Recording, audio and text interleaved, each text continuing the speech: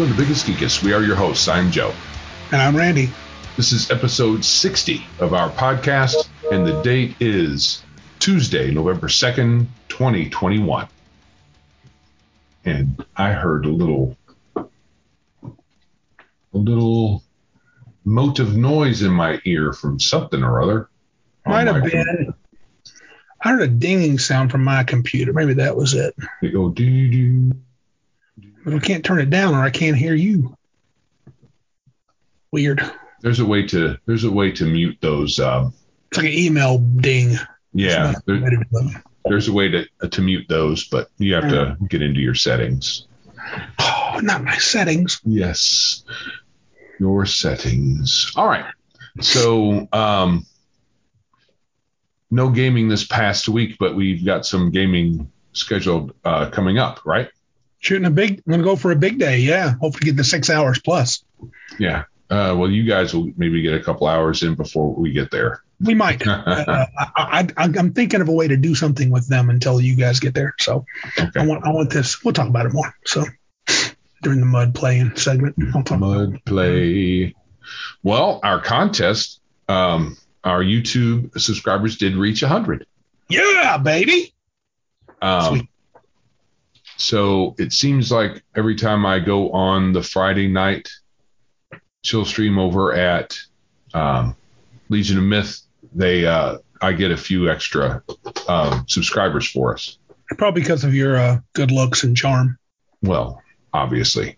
If I just appeared on more people's podcasts or their podcasts wouldn't matter because you'd only hear me, but more YouTube videos, that might just do it. You. Yeah, that's what I was thinking. Yeah, I'll hopefully get on there this Friday. I want to chill with them this Friday.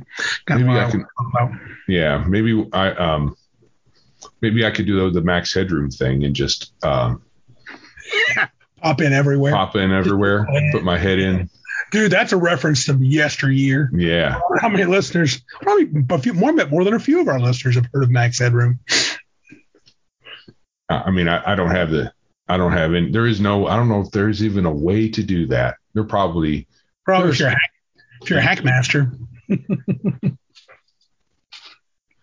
Well, the contest will be doing the random determination, and we have 18 people who have given us out their email.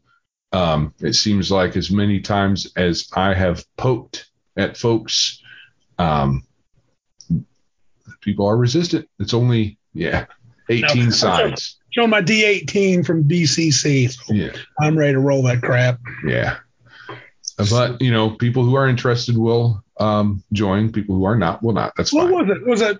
Was it Max from Legion of Myth said that if we put something out he was interested in, he'd put his name in there? He did. He put his name in. He said he'd be a lot more interested if we didn't have anything from Wizards or Paizo. It sounds like I should probably put like some sweet Planescape thing in there. Yeah, he really likes Planescape. He would love that a lot. He'd love it. Make it all. You should make all three items Planescape. That would just for him. Just for Mac. Yeah. Actually, no way, because I love Planescape. I'm not giving that crap away. It's my stuff. Right. Well, in other news, it looks like Paizo is done again. Yeah. Well, I don't know. Again, I mean, it's kind of a constant thing, I guess. Continues to be. Phylactery apparently is a bad, naughty, evil word that shouldn't be in their game, so they're nixing it. Which, I mean, I don't really care because I don't really care about Paizo. It's just kind of dumb, but hilarious at the same time. Yeah, I guess everything that references religion you can't use. I mean, how are you going to use priest anymore? Right. Can't say cleric. No, you cannot. Can you use the word God? That's or gods? Somebody's offended. I'm sure. I mean, I'm sure there's been like thousands of people. I think they claim phylactery wasn't they claiming it was anti-Semitic or something? Oh, it's just that it might offend people of the Jewish faith, perhaps. What about Gollum? A golem. Yeah, Gollum. Well, people have brought that up, apparently. Oh, okay. As being problematic. Okay. And Paizo, you do you, but you're you're picking nits where there's no need. Do what you want. Don't care, but it's funny and worth mockery. A mockery on you. Mm-hmm. Not a pox, but yeah, Amok Sabanyu. All right. Also, in Twitter land, there was a fellow who posted a series of tweets about Looney Tunes characters and others that got their stats. They got statted up in old D&D terms. Yeah. And so they're only partial pictures, so you couldn't see the whole write-up. So I went and found the Dragon magazine, which he had the wrong one listed. Oh. He said it was 41 and ended up being 48. Oh, that's okay. We'll forgive him. This time. But yeah. Let's see if I can bring it up. We'll have a link to that in the show notes. Yeah. But it was in the. Let's see if I can find out when. It's at the top of the. And I'm looking at now. Apparently, a follow up in '82. They did the Tasmanian Devil and Marvin the Martian and Donald Duck later on. Yeah. Well, this ended up the Dragon magazine for 48 was in 1982. So. Oh, maybe it was all there. Yeah, he got his dates off too. Then. Yeah. Who knows? Maybe some kind of reprint issue.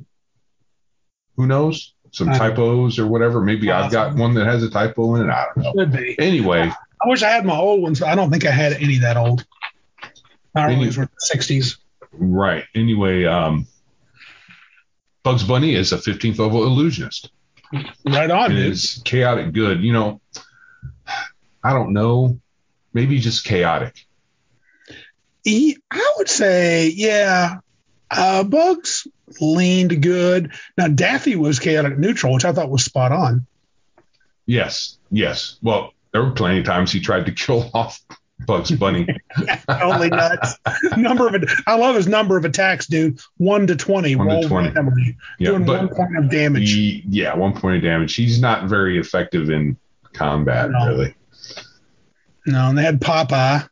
Popeye looked like he was I'm sure he had 1800 strength. Oh, only 18. Oh, it says 1863 or 25. Yeah. After he has his spinach, I guess. Yeah, it's after the spinach. His con goes up to 22 and his intelligence and wisdom. Oh, all of his stats go up after he's had his spinach. Because spinach is good for you, dude. Yeah. They all get he's really buffed out. That was, it's funny. I used to really enjoy when I collected dragons. I enjoyed their April issues. They would do a lot of spoofy stuff. Mm-hmm. I don't know if that was an April issue, but. Oh, yeah, it is 81, but it is April 81. Sounds right. They were big on that. So I always enjoyed that about the old dragon and stuff. It got less fun as it went along, but it was pretty good for as long as I collected them. I never collected I have a few of the electronic articles, Dragon Plus or whatever they call it online, but it's just lost all its charm without having the actual magazine. I'm sorry. It's just electronic magazines I don't know. They don't cut the mustard. Right.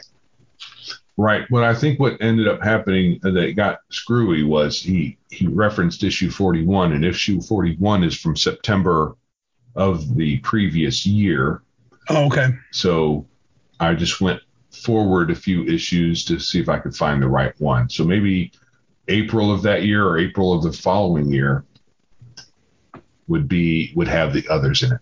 So yeah, but if you should check it out. It's kind of cool. You got a little bit of old school nostalgia and a little goofiness. They had some of the famous characters. I know.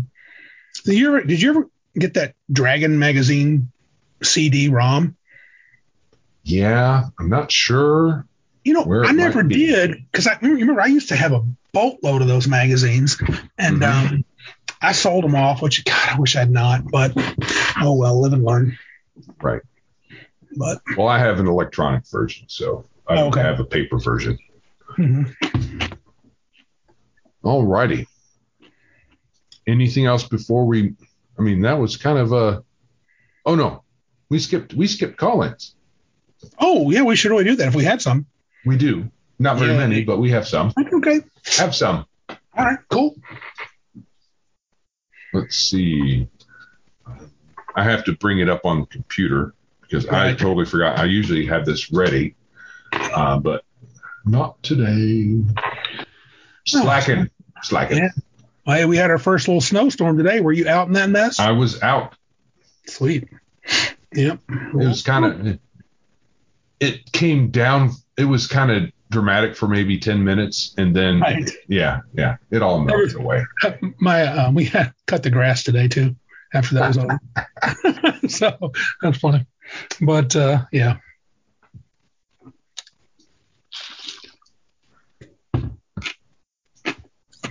All right.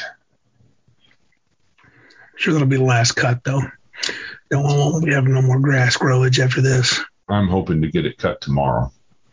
Not in the Michigan. Yeah, lucky kind of. If I get to cut it tomorrow, it'll be luck. Because by this time, normally there's no way you cut your grass. Right. All right. All right. So we have a few. Huh? They all from John Allen? All three. Yes. Okay. Cool. Hey there, guys. It's John here from Red Dice Diaries. Just listening to your How High episode.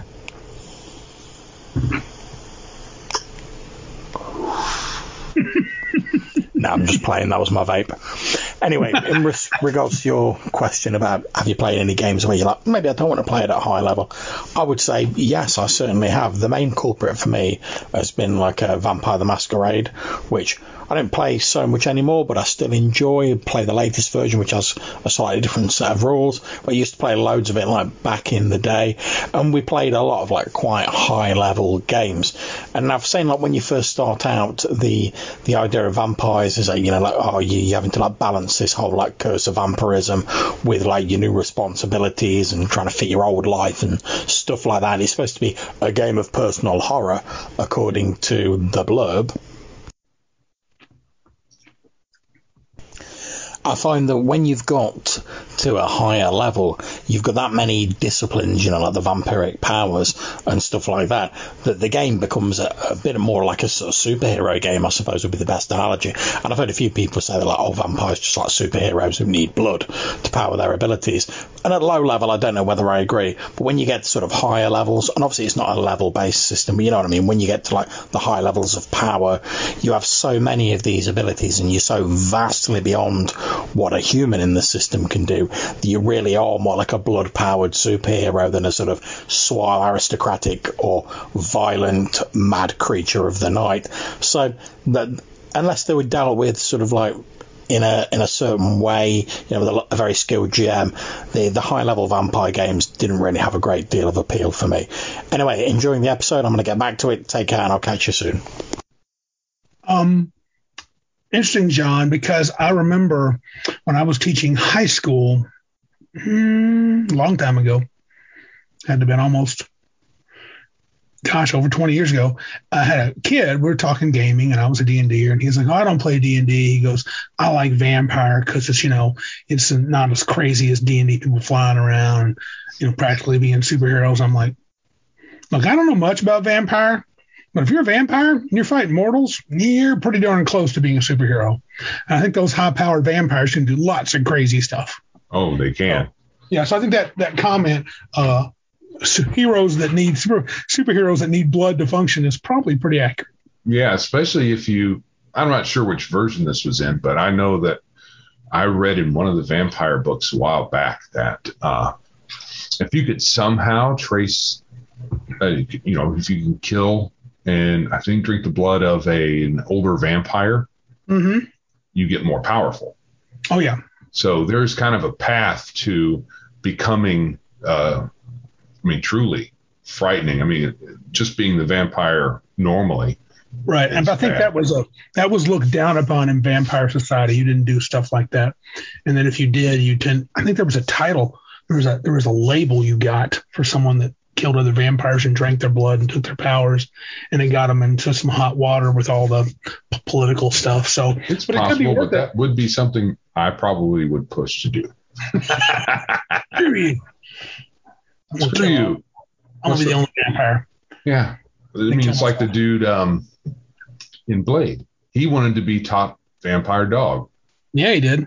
And don't blame him. I mean, right. He's already better than all the humans practically. So you're going to be a bloodsucker, be the best bloodsucker. Yeah, why not?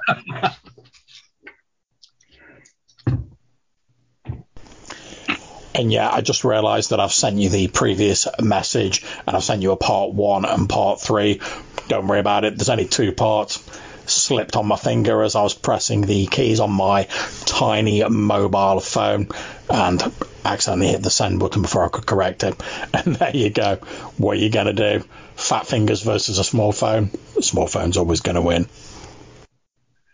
Man, John, we wouldn't have called you out, bro. We saw the 1 and 3. We just believed. Yes, we just went with it. We do that. Thought John was being like mathematically slick and cool. I was expecting the next one to be 5. He was going to list the odd ones. I was going to be very impressed. An odd sequential order. And the next one would be 2n plus 1 for you math geeks out there. There aren't any. You math lovers of much math. Hey, Taylor likes math. He took advanced calculus too. He took advanced calculus. That doesn't mean he likes it. He loved it. That's why he majored in creative writing. Oh, yeah, that makes a lot of sense. He did. His other degree was in computer science, so it's almost math. Might as well be math. Might as well be math on a computer. Everything might as well be math. It really should be, since it's the most important thing in the universe. Except I don't know where this came up at. I can't remember. But in the course of this conversation, this fellow said, numbers are not real. Okay. And I'm like, okay. So the figures we use to represent quantities, those are made up, but they represent something real. Yeah. Quantities are real. Names are made up. Yeah. Joe is a name that was made up for you. Yeah. And so it's still, okay, whatever. That's like, I think it was on Legion of Myth. You guys were chatting one time about philosophy and you were just like really blasting it. And that's when you go down that rabbit hole. It's like, dude, I get it. We can think all weird and abstract like that, but who cares? I mean, come on. That's getting kind of silly. Mm-hmm. All right. Well, that was a very short segment 1 for us. Wow. Okay, cool. Because we did that and that and that, and that's it. We'll do the contest at the end, right?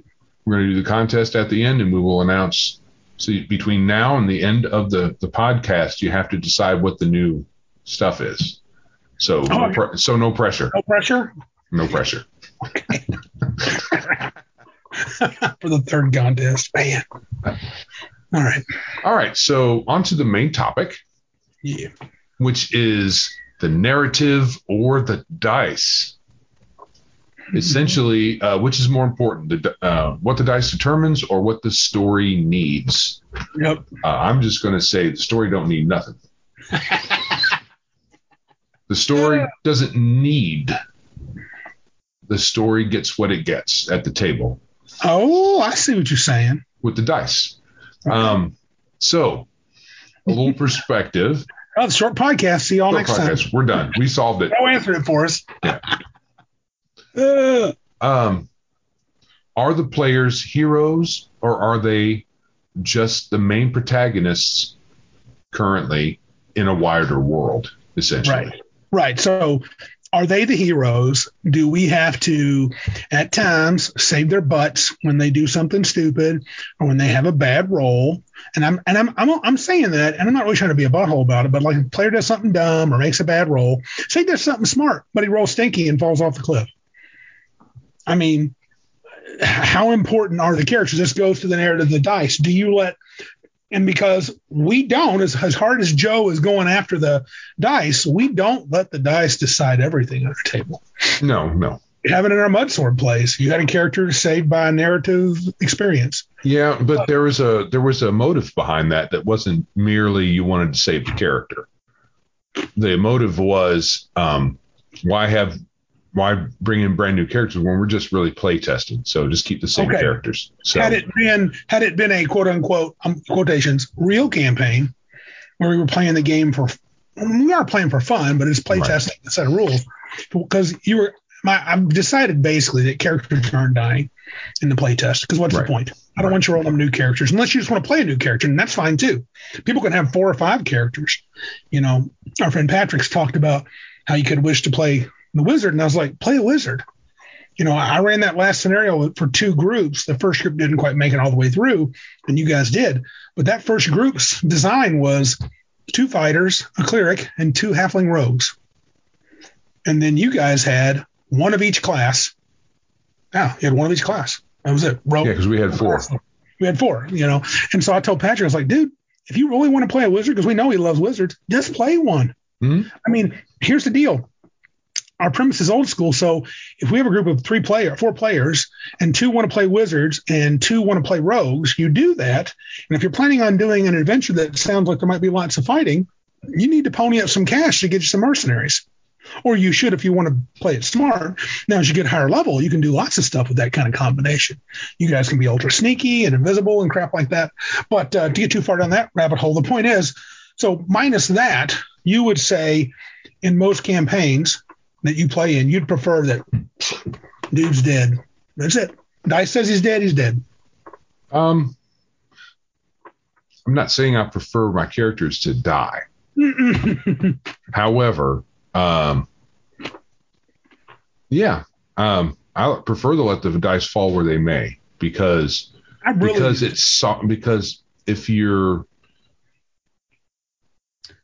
I think if you gear the campaign to have those characters, then sometimes you have to do some really crazy stuff to make sure the characters stay alive. You have to retcon. What we did was actually in line with what could be, I think, because we did a service for a local temple, and the only thing that doesn't make sense is how long it probably would take to get the character down there. Yeah, you likely would have died. Yeah, there's no way you could have said he was, on death's door the whole time, unless you had an elven a maiden carrying him on a horse the whole way. Well, then and saved him by conjuring water horses and running over the Nazgul chasing you. Right, but, right. It was just okay. I like that scene. But anyway, that's a good point. And at some point, since I've modified the death and dying rule some as per our discussion, maybe I do want to let characters die, just so we can see. How it affects the dynamics, and then you say they start at level 1. Yeah, baby, old school. Might as well. You think See how it works. We could see how it works. Yeah.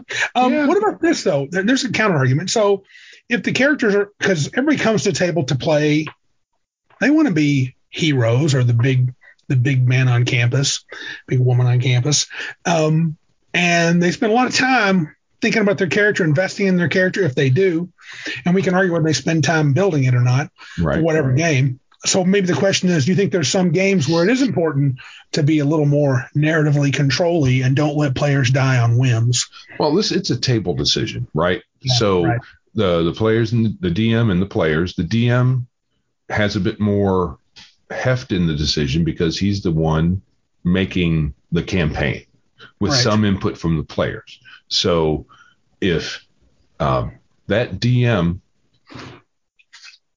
has to have those players live, I think it's a mistake. But I can understand continuity. Some people really like continuity, so they'll retcon or whatever to make sure players live. But I think it's I don't know. It's a game. So if you played a game from levels 1 to 15, let's say, okay, or 1 to 20, and through that campaign that you ran, and you have 5 players, that's all you have through the whole campaign, but you have 29 characters play through the campaign because there's all this death, legs cut off and stuff.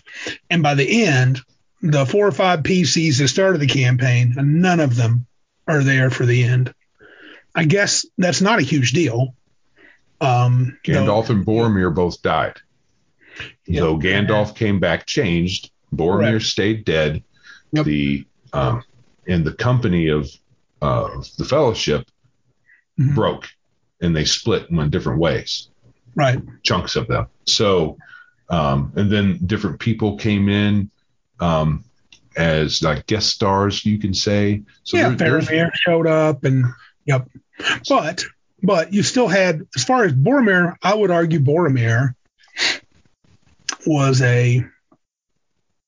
he was not a mook, but he was a second tier in terms of the story. Oh, sure. I mean, I get that he was a great champion from Gondor and all that stuff. Right. But he was not Aragorn. He was not none of the three little hobbits, and he wasn't Gandalf. And even Legolas and Gimli, they were not, to me, they were a little further away in terms of importance than those five. Well, certainly they got less screen time. They had their uses. Sure, they were good. Yeah. So, but with the character continuity, I mean, some tables, it's you are the heroes, you are the stars, right? And let's see how the stars get from level 1 to wherever they get to, and that's how they play. That's fine. I prefer finding out if you become the heroes, not knowing. So you're a relative nobody. You don't have to be like a poop farmer. No, dong farmer, yeah, dong farmer. You don't have to. You don't have to be that low on the totem pole, but zero First, to hero, and then hero and beyond. First, second, third level, you're kind of nobody. Yeah, been a lot of adventures went 1 to 3. Do you think? So you don't think it would, for you? It wouldn't take the steam out of the campaign if you had the 5 character. If you start with 5-1 character, if you start out playing a wizard, and by the end you were a lawgiver, and that was your 20th level character. Right. I don't think so. It all depends on the rest of the table too. So while I might have no problems, and the situation we were talking about before, where my the wizard died, I'd already rolled up a new one. Yeah. And I was playing on the new one, the new guy having amnesia, only remembering as long as he's been at that complex and not really remembering anything beforehand. And we had him captured. Yeah. We did a classic. They picked him up as a prisoner, and then we decided your character was just unconscious and was in a coma. Because and even though we did that, it's not like I said, I can't recall. Actually, I think I may have originally had death as the spiders. When I ran that spider against the other group, our buddy Larry, his was a save or die. He made it. Yours, I had not changed it, but I had thought in my mind, I don't think I wanted to be save or die for first level characters, second level characters, but I never actually wrote down to change it. And I said, screw it. I'm going to give him a chance to be in a coma. And we kind of storied our way out of that.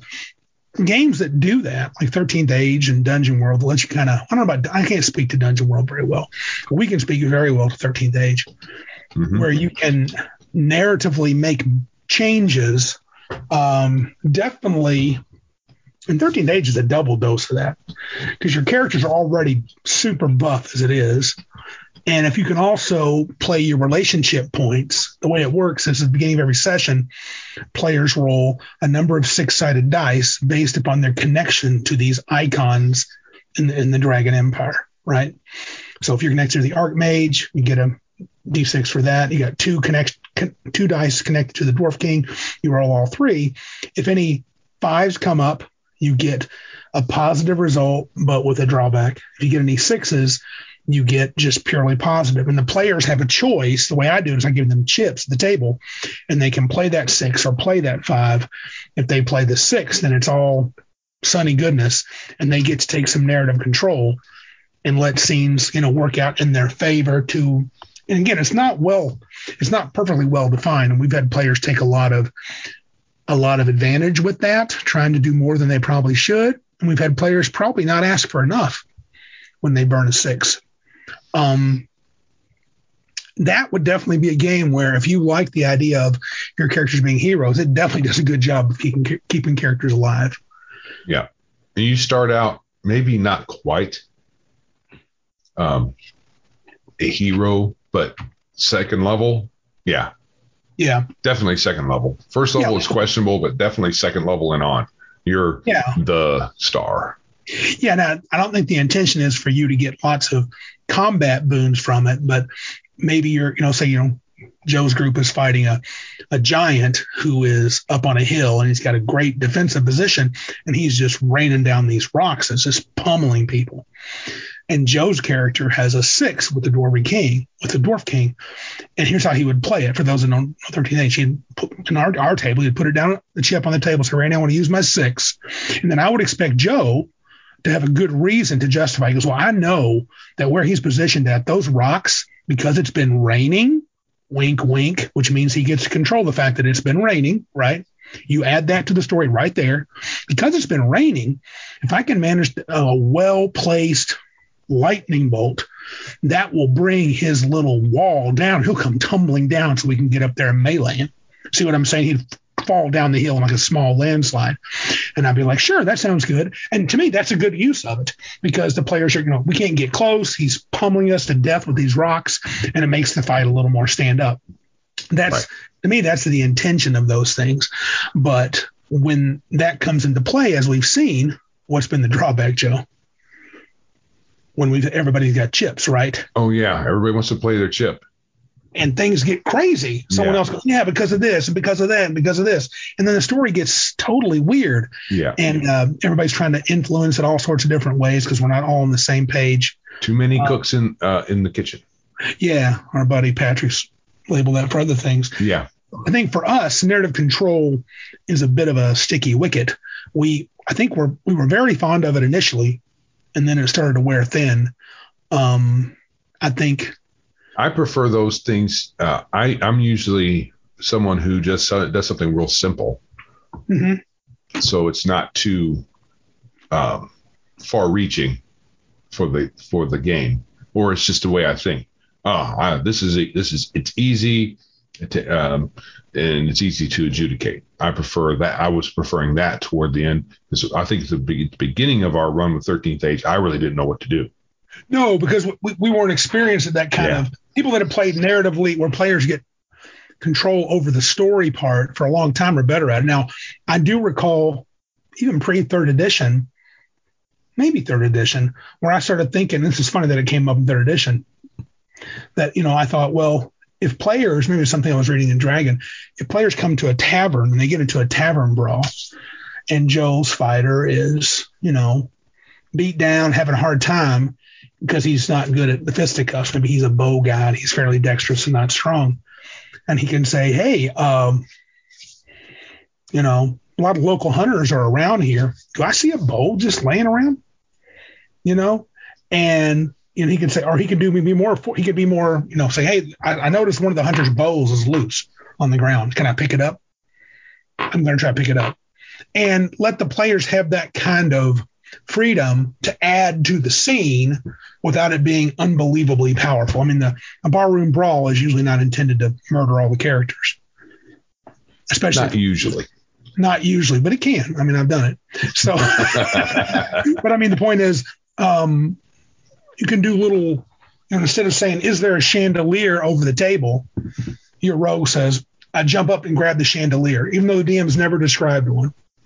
And I'm comfortable with players doing that as long as it's not just giving you the win button. And I have confidence that Joe won't do that. He'll do it to make it cool and maybe to help him out as well. I mean, he's not going to do it to hurt himself, but it's not going to be, I think the problem with that narrative thing, when you get too caught up on the narrative, that you can start to feel like a win button, or it starts to feel like who's this story is like going all over the place. I don't even know what's happening, at least in 13th Age at our table, and it could be because we're not that good at doing that. I don't know. It could be.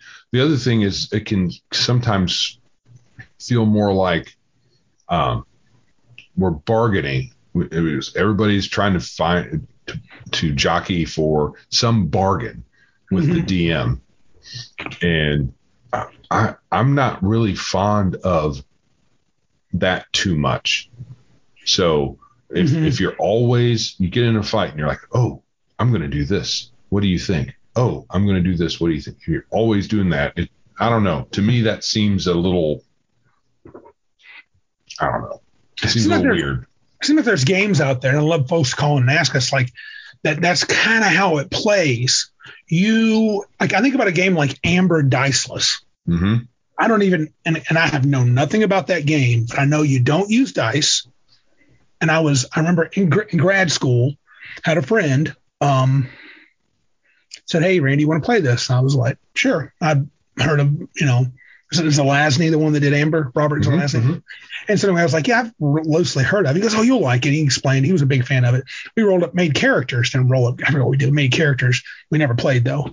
But the whole time, the reason I wanted to try it, I was like, "How is this going to work if we don't use dice?" And he explained the combat system to me, and it was about arguing and convincing each other that this is like, I swing to punch you. Yeah, but I'm really good at fighting. So I dodge and pull your arm and flip you over. Yes, but I'm really good at tumbling. And then I tumble, and like, it's this kind of back and forth that feels a little like story time.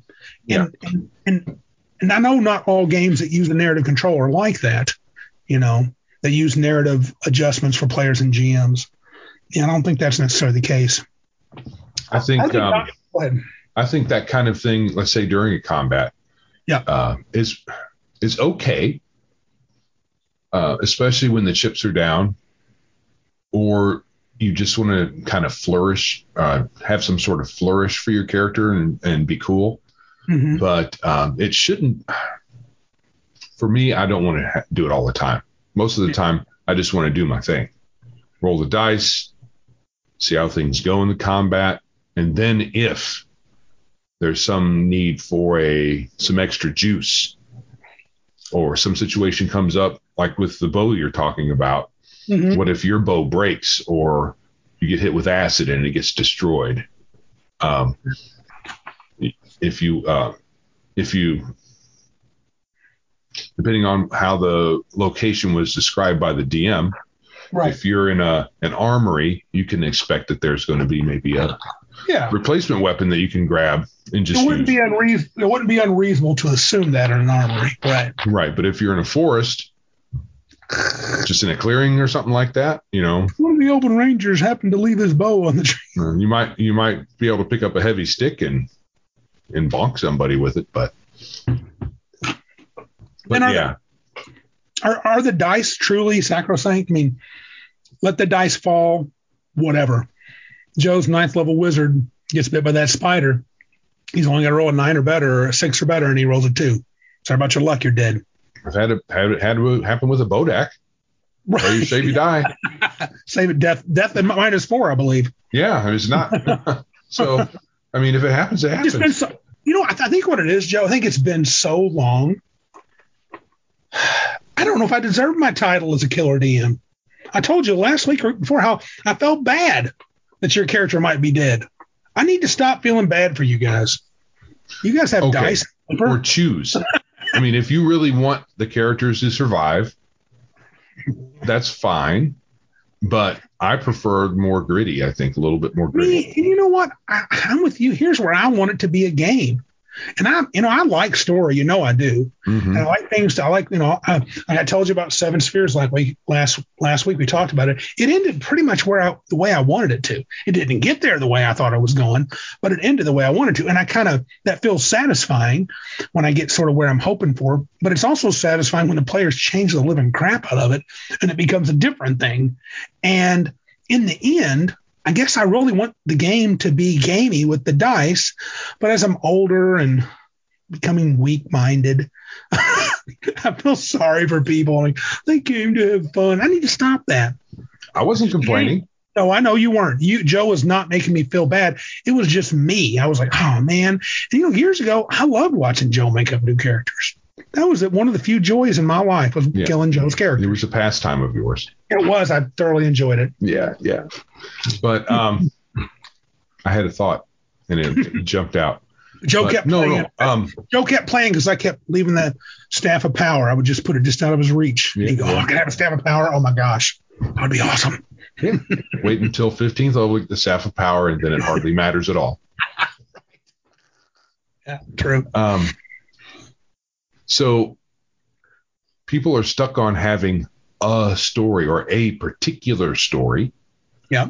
Instead of watching a dynamic story unfold before you through dice and through different choices the characters make. So if one character dies, it's not that the story or the campaign dies with them. It just changes.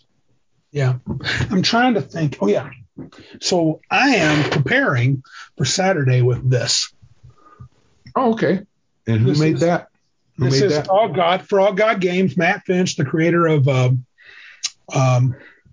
Swords and Wizardry. It's just a bunch of tables, but also some other things. Yeah, it's hold on. It's the Tome of Adventure Design for those who are just listening. Yeah. A Tome of Adventure Design, a comprehensive adventure creation source book for any fantasy role-playing game. It's been around for a while, and it's by Matt Finch. It's got tons of tables, and it's and not just, and they explain things. Like, for example, they have a table. Just opening it right up, was it the villains that I saw? There's motivations for the villain, right? So they'll give you 20 or 30 motivations for the villain. I'm thinking that's pretty good, but it was vague. Then I noticed the next table was each motivation with another table explaining the motivation in more detail. Oh. He seeks to avenge his lost love.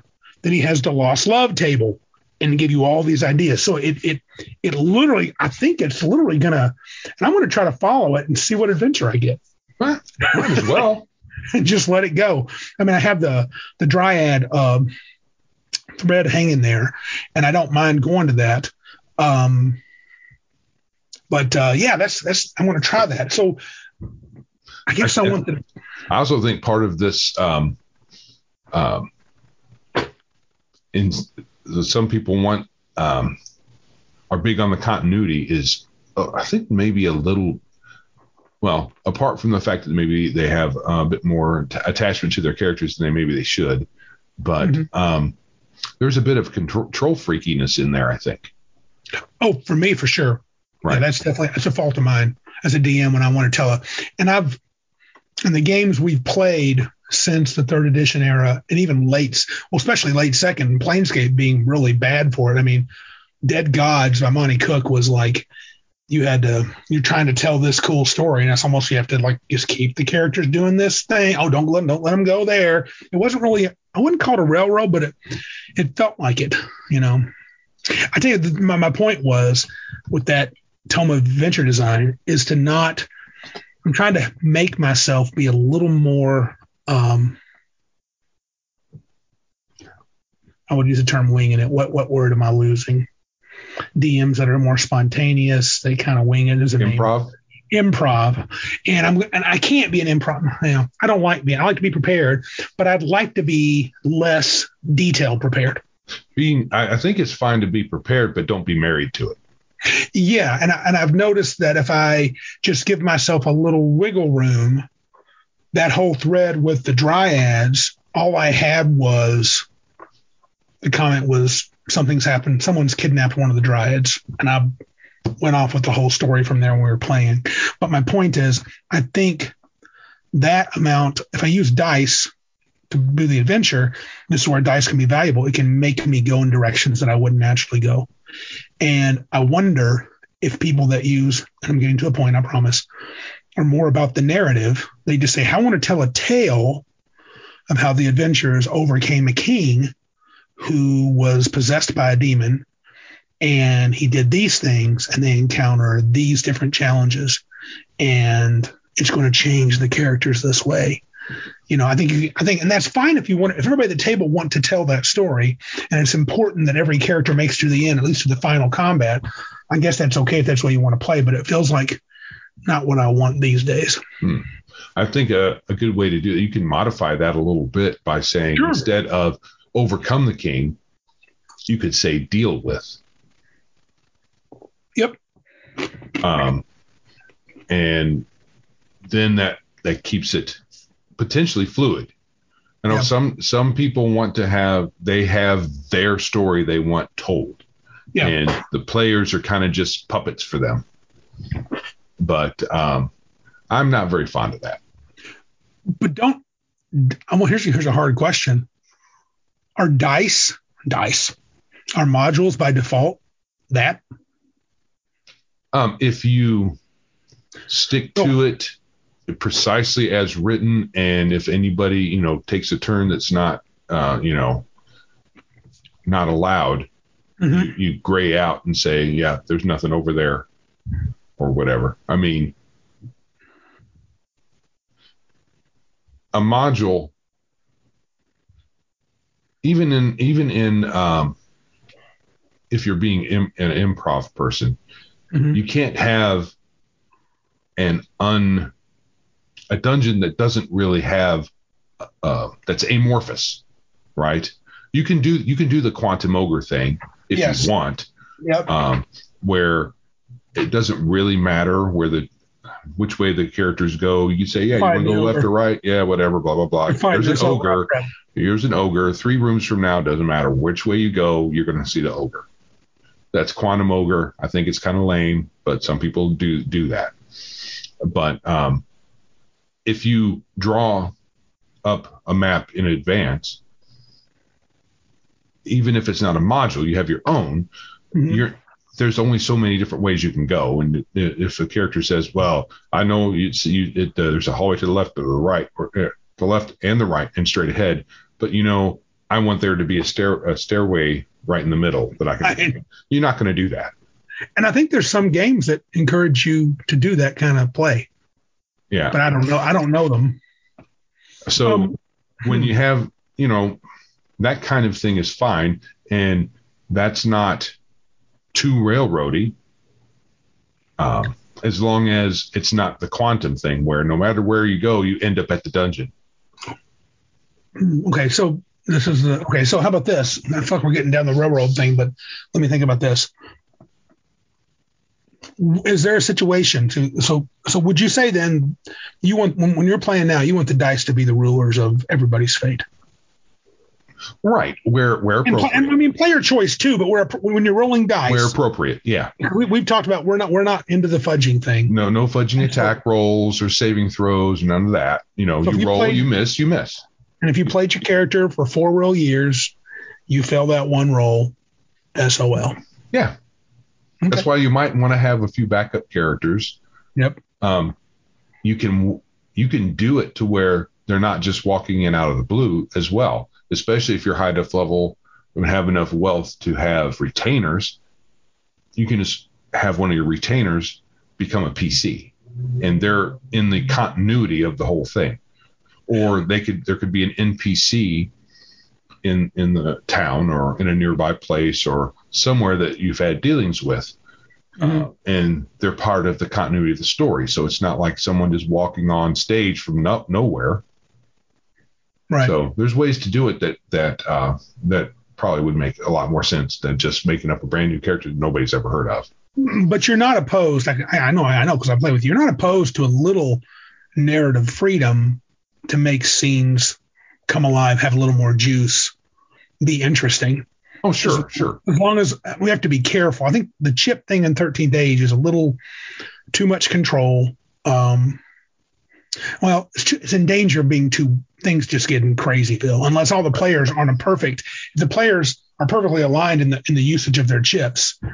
We have some players that are good. Our buddy Dave, he's good at supporting with chips, not so much railroading, derailing ideas. So going on the idea of the dice, we've talked a little bit about failing forward in the past, binary results, or failing forward, or especially in D&D, or say scaled success. You got to pick a lock. If you roll a 1 to a 5, no chance at all. You blew it. Trap goes off. You roll a 6 to a 10, the trap goes off, but you see it coming, so you get a +2 to your save. You roll 11 through 15, you disarmed it. If you roll 16 or higher, you disarm it you get past it, and you can leave it set if you want to, because you managed to bypass it and keep it set. So do you like pass fail. Either. It probably depends on the situation. Right. I don't think it matters one way or another as far as narrative control. You can have a little bit in there, I suppose, but scaled successes depending on die rolls are still die rolls. Mm-hmm. Do they have to, with like 13th Age, many skill checks are never failures. You always succeed, but with the price. That's the fail forward mechanic. So if you roll 1, I guess so. If you roll a 1, you still pick the lock. In what system? 13th Age. Oh, I didn't know that about 13th Age. There's essentially no, I wouldn't say there can be fails, but most of the time, if it's something important, like we need to get inside this before the guards come down the hall, get inside this room, go thief. He rolls a 1. I'd prefer, that's the way that system works. I guess that's okay, but I would prefer having some chance of just completely failing. Mm-hmm. And then even if you want to have some graduated success mechanics after that, that's fine too. It's all dice anyway. Right. But if there's no chance of, with skill checks, it's not that way with combat. No. However, you can still do damage on a miss. So it's kind of like that. Kind of like that in combat. And I know that's not, I don't think it's a little, I think it is half and half. I think it's half. And they literally say something like this. We don't want the players to feel bad. Player characters never makes attacks that do nothing. They never totally miss because in this game, you are the heroes. You're not just protagonists. You are the heroes that legend said would one day come. You can literally run stories like that perfectly fine in 13th Age. Sure. You guys are the legendary heroes. You were born under the sign of the midnight sun, and guess what? You're saving the kingdom from the Lich King. And guess what? You will. If you run it, you will. Yeah, you will. Because you will. It's just the way it's geared. It's the way it's geared. So it's interesting. So then that game has it baked in, this idea of failure's not really a thing that happens. There's consequences. So if you roll that 1 pick in the lock, maybe the trap goes off, maybe an alarm sounds. So now the fight you're going to have with the mummy that's guarding this is going to be exacerbated by the Lich's minions who heard you down the hall. So that could be they call that a quote unquote loss, that you fail. That's their failure. But you and I both know it's not the same as you couldn't get in there. And D&D says you're level 4 rogue. Guess what? You don't get to try again to your level 5, and here comes 6 whites. Roll initiative. That's why having it set up that if you fail a single check of any sort, just pick one out of a hat. Sure. You step up to the beginning of the adventure and you fail a check, you cannot continue. Right. So that's how people harp on the binary mechanic and saying it's bad because that can happen. Well, I'm going to say, why did you build it that way in the first place? That's a good argument. I have another argument. So what? Yeah, and so what? Do something. Do something else. You have to jump this chasm to be able to get, like I'm thinking, like in Lord of the Rings, Return of the King, when Aragorn goes inside the mountain and calls those ghosts back to fulfill their oaths, and the wall of skulls comes rolling down, and he and Gimli and Legolas are wading through there. Everybody's got to make their dex check. If they don't, they may go rolling on down with those skulls over into a chasm. Mm-hmm. Okay, or maybe you can't get through it, so you get blocked and you can't get to those men under the mountain. Right. My thought is, what that means is, okay, if it's bad luck, maybe you are at the right level where you could possibly achieve it, but not now. Now you got to find a new way around. That just pushes the players to be more creative, in my mind. At least I'm saying that I think I like that better. I lean toward that more now, though I can see the argument. Why is the DM setting a situation where if you fail, you can't play tonight? We don't get to play. The DM better be ready if he's going to play like that. Right. And what to pick on Lord of the Rings a little bit more. What if when they were being chased through the mines of Moria and that staircase was falling apart? Yep. And one after the other, because there were several places where saving throws could have been botched. There was all kinds of. They were making all kinds of stuff. Yeah. So that in a lot of games that could be done narratively. Yep. Right, because that's the way a lot of games roll. But in D&D, in D&D, you might do that by skill checks. And, if you have to make 4 or 5 skill checks or saving throws successively, you're going to blow one. Right. And, so Frodo could have easily fallen into the abyss, Aragorn, any one of them. Right. So is it bad design? Well, the game is, right. And make 4 or 5 checks? I think we often, and we're making these comparisons with a book/movie. When the game isn't either. Right. So our expectations shouldn't be that it should be like the movie, where we can have this sequence of events that seem dangerous, but the guys make it. But some would say we want our experience to be more like a movie, and it feels cool to them.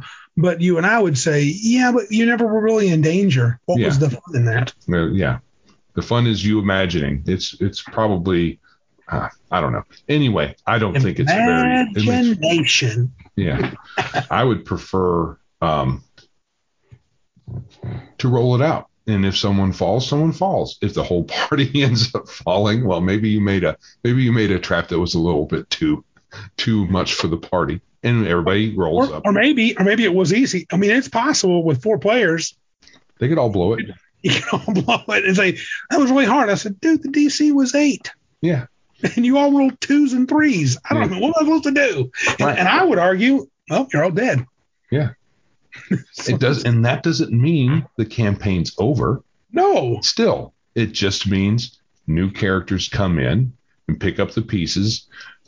Maybe the DM has to shift gears a little bit. I don't think you need to retcon or anything like that. We should be okay with the story evolving at the table. If you want to call it a story, or if you just want to call it the game. For there are folks who don't even like the word story to be associated with role-playing games. Well, I find that weird because I do think there's a story to tell afterwards. Sure. We're sitting there with our friends. At the very least. And they're like, hey, how'd your campaign go you played last year? And we're like, oh, dude, let me tell you this. We start telling the story. And I guess they could say, well, you're just telling the story of your gaming experience. Okay. But I've always thought RPGs do have a story element to them. Yeah. It does. I don't like them. They're not novels at the table. I'm not inclined to want to play novels at the table or movies at the table. When we take some cues from them and we use words like cinematic, so that we want certain elements of the game experience to feel a particular way. But I think expecting your character to win or from 1st to 7th level is our 1st to 20th level or whatever endpoint it is for the campaign, expecting them to make it is a bad idea. Yeah. Well, I'd rather not know. It's like a spoiler. It's like having a spoiler. It's like, movies or TV shows where you have where it opens up where there's an obvious bad thing like an earthquake or an explosion or a building burned down, and you have a dude who's sitting on the side who's the main character who just survived because he's sitting there. And then they do the 24 hours prior or earlier. He's made it. So my wife hates that, and that's I feel like I could be wrong. Did Supernatural bring that into popularity? They did it a lot. I remember seeing them so much. But it's a TV. I think it's a TV trope, and then there's a lot of movies that have done that. I don't think that they're the first, right? No, they just use it a lot, right? Well, tell me this. I'm going to ask a question that I think you've answered different. I'm going to be intrigued to see how you answer this because I've asked this before. I'm just going to ask it. So, if I were to say, "Hey, Joe, we're going to play a campaign, and the characters are the heroes, and so like your character cannot die until the final scene. A, would you want to play that? I mean, could you play it, and would you enjoy it? Or B, do you think is that a way to play that you would find you think is, I don't know, forget B. Would you enjoy? Could you enjoy? I could. Yeah. It wouldn't be my preference. I might screw around a bit and say, "Hey, there's a cliff. I'm going to jump off." Right. What are you going to do with that, DM? Yeah. You see a magic fluffy bed just appears midstream and catches you and falls down with you. I mean, I don't know. So yeah, you could. I might definitely push the envelope on that. What if you were told you won't die unless you purposely do something stupid? Right. Then it wouldn't be as bad. Well, it's interesting because I think some people, when they sit down to play, and we talked about this with Pathfinder, 3.x, if you we're going to build 8th level characters, we're going to campaign to 26th level or whatever. We're going to play into the epic tiers. Build your character with 2,000 and get 25,000 gold pieces to buy magic items, and we're going full on 3.x. And people are going to spend. Some folks will spend 3, 4, 5 hours, 6 hours building that character and tweaking him. Joe probably wouldn't anymore. He'd just go, I'm going to do this, this, and this. I know this will work, and I'll play this too. And but then that character that spent 6 hours in like first encounter, oh, look, the Remora is critical. He swallowed you. Oh, look, 20 roll. Yeah, he does double damage inside his fern stomach. Take 87 damage, and you're a rogue. You're dead. Mm-hmm. I mean, and the Remoraz, he's perfectly valid combat for 8th level characters. That is if you have a game system that encourages or requires, or it's part of the game to spend hours laboring over crafting your small batch character, batch of one, it's handcrafted, organic. Small batch character. I think I finally know what small batch means now that like you said that before. I'm like, what is small batch? Now I get it. Yeah. Then I can understand why people get upset, and there's all these articles and posts on the interwebs about, you should be really thoughtful. And you should use the CR system as intended. Yeah. About killing characters because it can be traumatic for the player.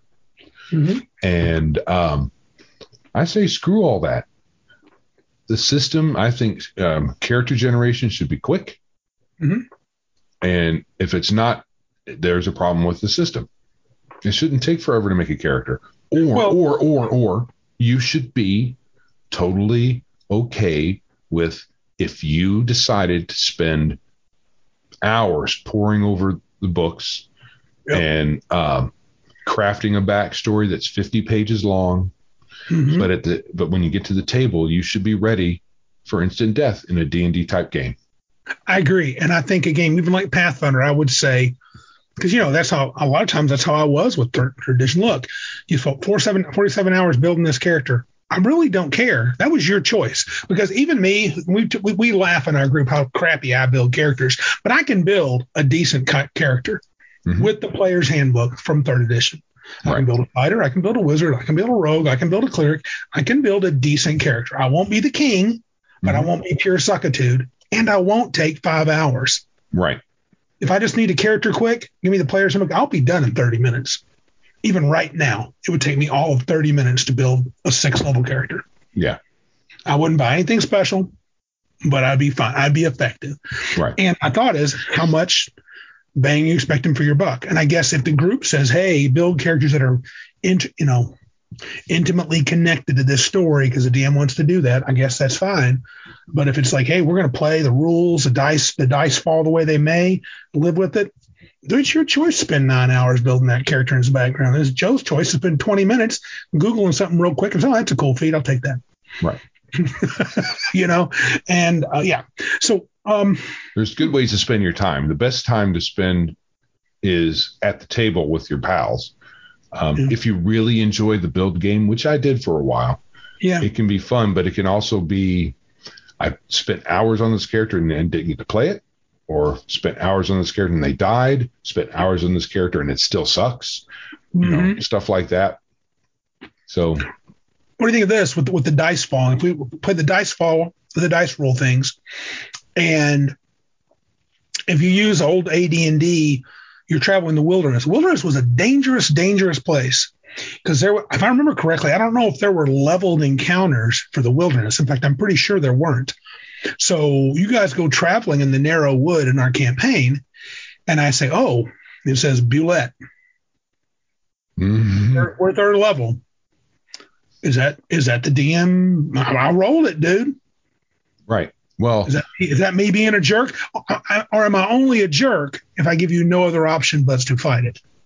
I think that's probably turn the corner and fight the Bulette is kind of ridiculous because the Bulette isn't going to be above ground waiting for you to turn around that tree, and you're going to be. Plus, they're gigantic. Yes. Well, they're 9 feet long. So 9 feet long and about 6 feet wide, and they're land massive. Sharks. They're massive. Huge, they're massive. Mostly mouth. Yeah. Right. Under some circumstances, you may not see it coming, but most of the time you are because it's going to be going through the ground and getting ready to munch on you. I would let you. Yeah. So plus you could. I think the best way to present something like that is to have some sort of distance. Mm-hmm. Give the characters an out if they want to take it, or some sort of warning sign like big, gigantic claw marks on the trees, maybe furrows of ground that have been disturbed by its passing. I'm not sure how. I don't think that they glide through the ground like they're melded into it. They used to. I know in 3rd edition they did. They had an earth glide ability, so you couldn't necessarily see where they came from. But I would be inclined in our game to do exactly that. Or say you traveling through a field next to the woods and you see this beautiful stag come out at about 80 yards, and your ranger goes, "Oh, that could be dinner." He strings his bow, and then up from the ground, a spray of dirt and clods of rocks fly up, and you see this massive mouth take this huge stag and pull it down to the ground. Right. He starts munching on it, and you go, "Oh my God!" And I describe it, and you're, "Oh my God, that's a Bulette. Run, get to the rocks, get to the high grounds." Or if your players are dumb and they're like, "Well, it's munched, let's attack it so we can kill it." Okay, good luck. Especially our characters right now, they're 3rd level. Party 3rd levels. I mean, there's no hope. No way. No. I mean, if it was that size creature, but without the defenses it has, it's really hard. It has a pretty high armor class, doesn't it? Yeah, over 20. Yeah, it's really hard to hit. It has I want to say it's 20, 21, something like that. Yeah. In AD&D, it used to have like 3 armor classes. Shell, the back. Oh, yeah. The belly. 0, 2, and 4. I think it was 0. No, the eyes were small. So it was either the head, you could attack at armor class of 4. The back, because it was shell, was an armor class of 2. No, I had it backwards. The back was armor class of 0. The face was a 2 because it had a little bit of shell on there. And if you get to its underbelly, it was a 4. And I used to always wonder, I guess it was called shots. I never understood how AD&D, you got to attack, how you chose the way you got to attack things. How do I get to pick its face or its back? I mean, does a player just say, "I'm going to do it," and you let him? That seems cheesy. Okay. I'm going to choose to attack its underbelly. Even though it's on all fours and it's trying to chomp you. You're just going to be able to stab it in the belly. Get out of here. Yeah. Yeah, I don't know how you would do that unless it's you ready an attack, which you couldn't do in the old game. There was a called shot rule. Was that in the Dragon magazine that we used for a while?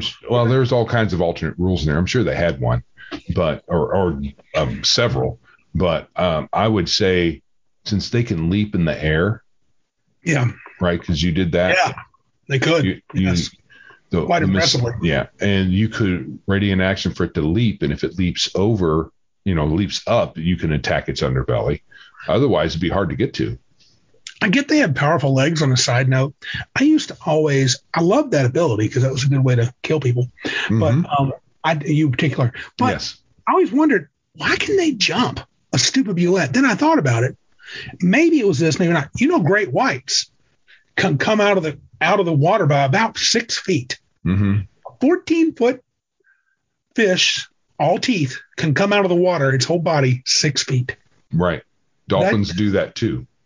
But I mean, a great white, that's terrifying. Yeah.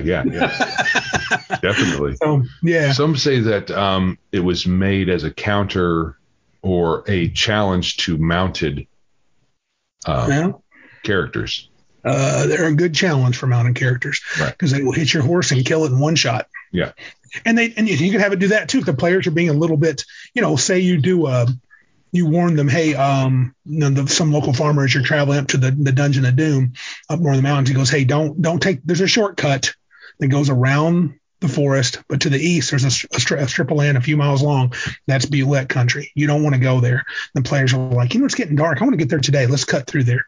And I'd be like, okay. Then I roll the encounter. I would still probably give them a chance, but then I would be less likely to use the stag. I would probably have them show up and I would have it come barreling at them. And if they could take off, I'd give them a chance with initiative to get away. But if they didn't, I would have it probably hit one of their horses. So it'd hit their horse, probably hit your horse, knock Joe off his horse, and then just munch on the horse, and you guys could boogie, right? But if you decide to stay and fight it, I'd be like, all right, I'll kill everybody. We can roll new characters. I mean, that's how I want to act anyway. Are there games? We played games like 13th Age. I don't remember. Did Aliens? I have it on there in the notes, but did Aliens? It didn't have a narrative mechanics, did it much? I don't remember them. They had New Aliens RPG. Huh? The new Aliens RPG we played at Cabin Con. That one. They had the characters were all connected story wise. Right. So you could consider that some sort of narrative thing, but I don't know about mechanic. I never looked at the rules. I just, you told me what to roll when it was time to roll. So because we don't. Hadley's Hope, that scenario was kind of just before Aliens 2, the second Aliens movie. It was set on that planet, but it was set up in such a way that it was a story, but you guys could make changes. I mean, you could have been, some of you got away and you could have theoretically been successful, but there was a lot of things against you guys, everybody getting out. Yeah, there wasn't any kind of token that you could use or points or anything like that you could turn in for narrative control. And there was no resource to manage that. And it wasn't, I don't think it was encouraged by the rules either. But Aliens is also. But you don't need it. You might want it so that players don't use their ability to just talk and just say, hey, does this sound okay? Blah, blah, blah, blah, blah, blah, blah. You don't need currency to do narrative control. You don't need a resource except to rein in greedy people, perhaps. Yeah, and I think at the table, the DM just says, no, that's too much. Right. You're trying to do too much. Right. So you think this narrative? I don't think narrative control is too much for us. I think we just need a small taste of it. We like a small taste of it in our games. We're not as inclined to let the players decide, and I don't want to say infect the story, but infect the situation with too much control from the player side. Right. I mean, so players have narrative control already by making choices, however meaningful those choices that the DM allows them to be. So, AKA Quantum Ogre, your choice isn't really a choice, or DMs that have multiple things prepared so that if you don't go left, you go right instead. He has something ready for you. But so you have some narrative control, especially as you go to town. What do you do in town? Unless you gloss over and do town stuff by just, let's talk through. We buy a few things, spend the night at the tavern, get drunk, and then we go back out the next day. You could gloss it over that way, or you could play it out. And there's some narrative things that can happen there without needing, currency or anything like that. So it all depends on the table, what the DM will allow the players to do, how much free reign they can have, and what the players want to do.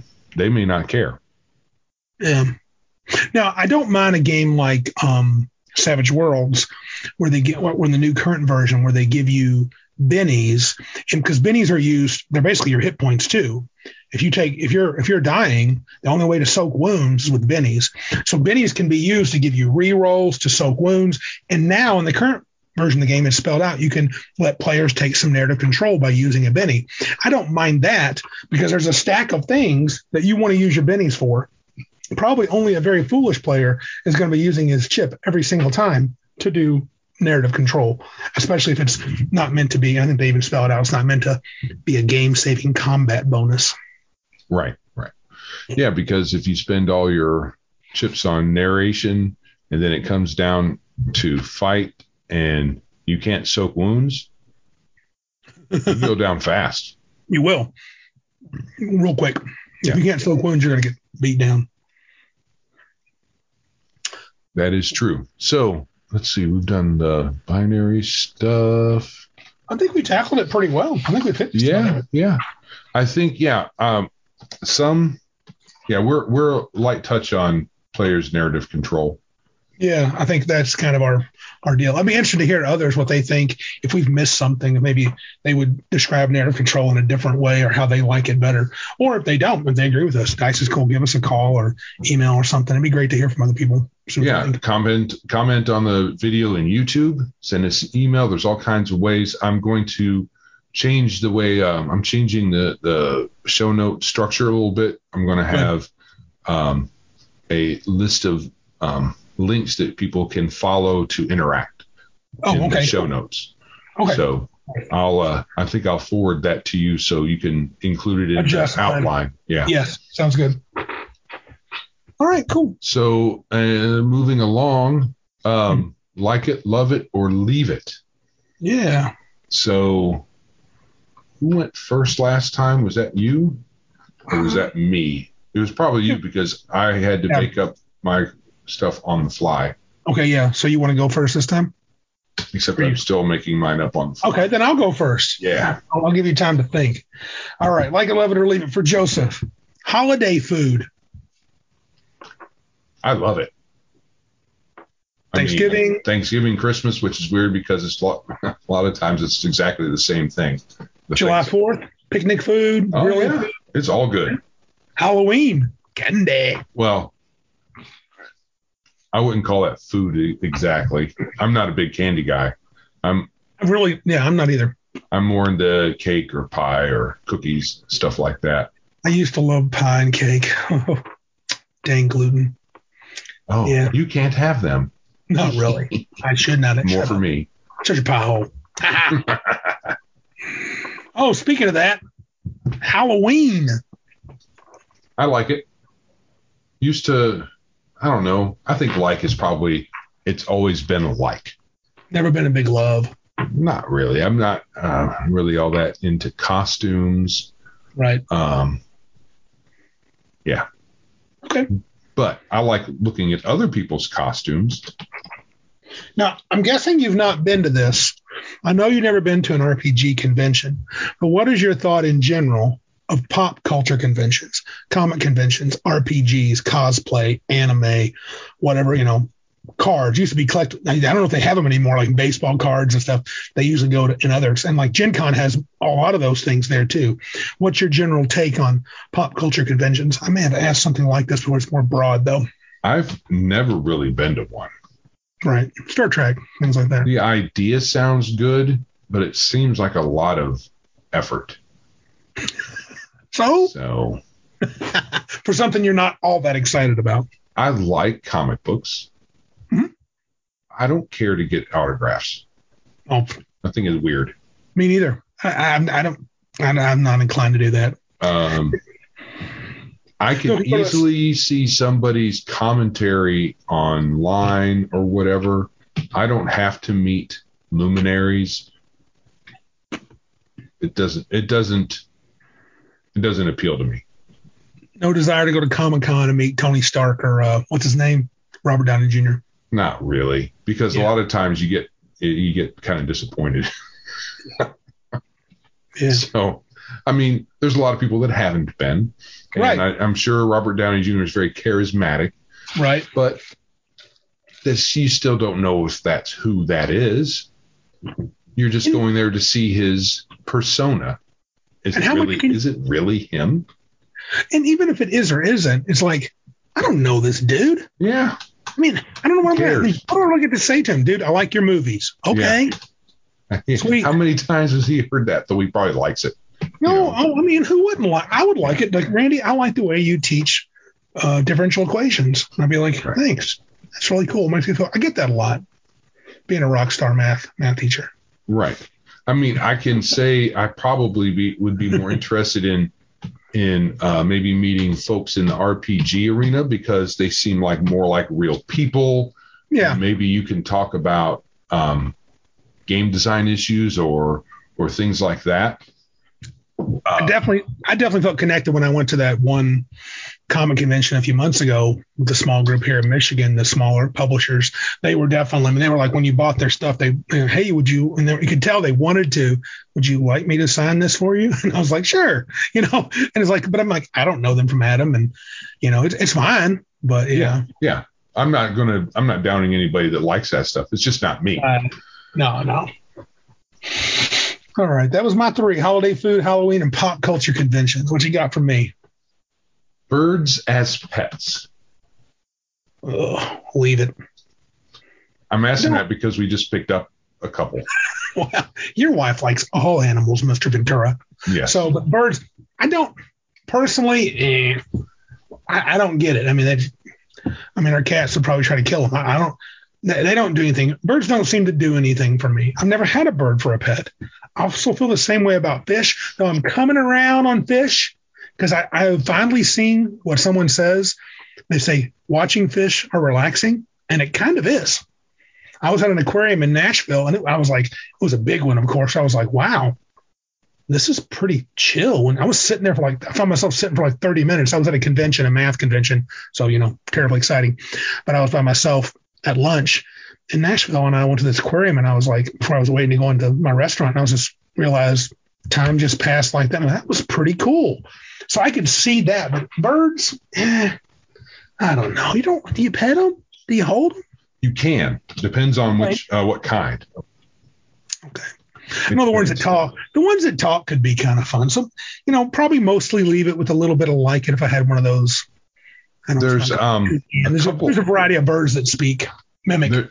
There's a couple online. I may forward one of them to you that they'll play music and then the bird dances.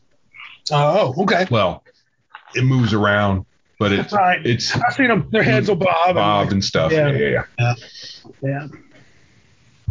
But like the aquarium thing, they can be interesting to look at and watch and whatnot. But that kind of goes away when you get to the maintenance side of it. You can get lucky and have a nice balance of stuff in there, and then it kind of can be self maintaining. There's cleaner fish, right, that keep the tank clean if you can get it right. Right, but it can be difficult to get to there. Okay. Yeah, I'm going to say mostly leave it with birds. That's pets. Skulls. Skulls. Very cool if it's pretend skull. You don't want to have an actual human skull.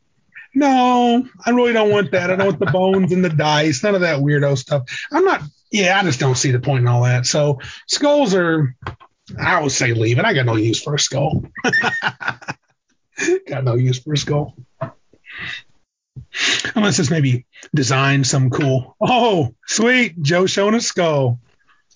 It's actually has a removable lower jaw. I'm not really sure why. I think it's because it's supposed to be a cast from a real human skull. This is not a human skull. This is not a real one. It looks like one.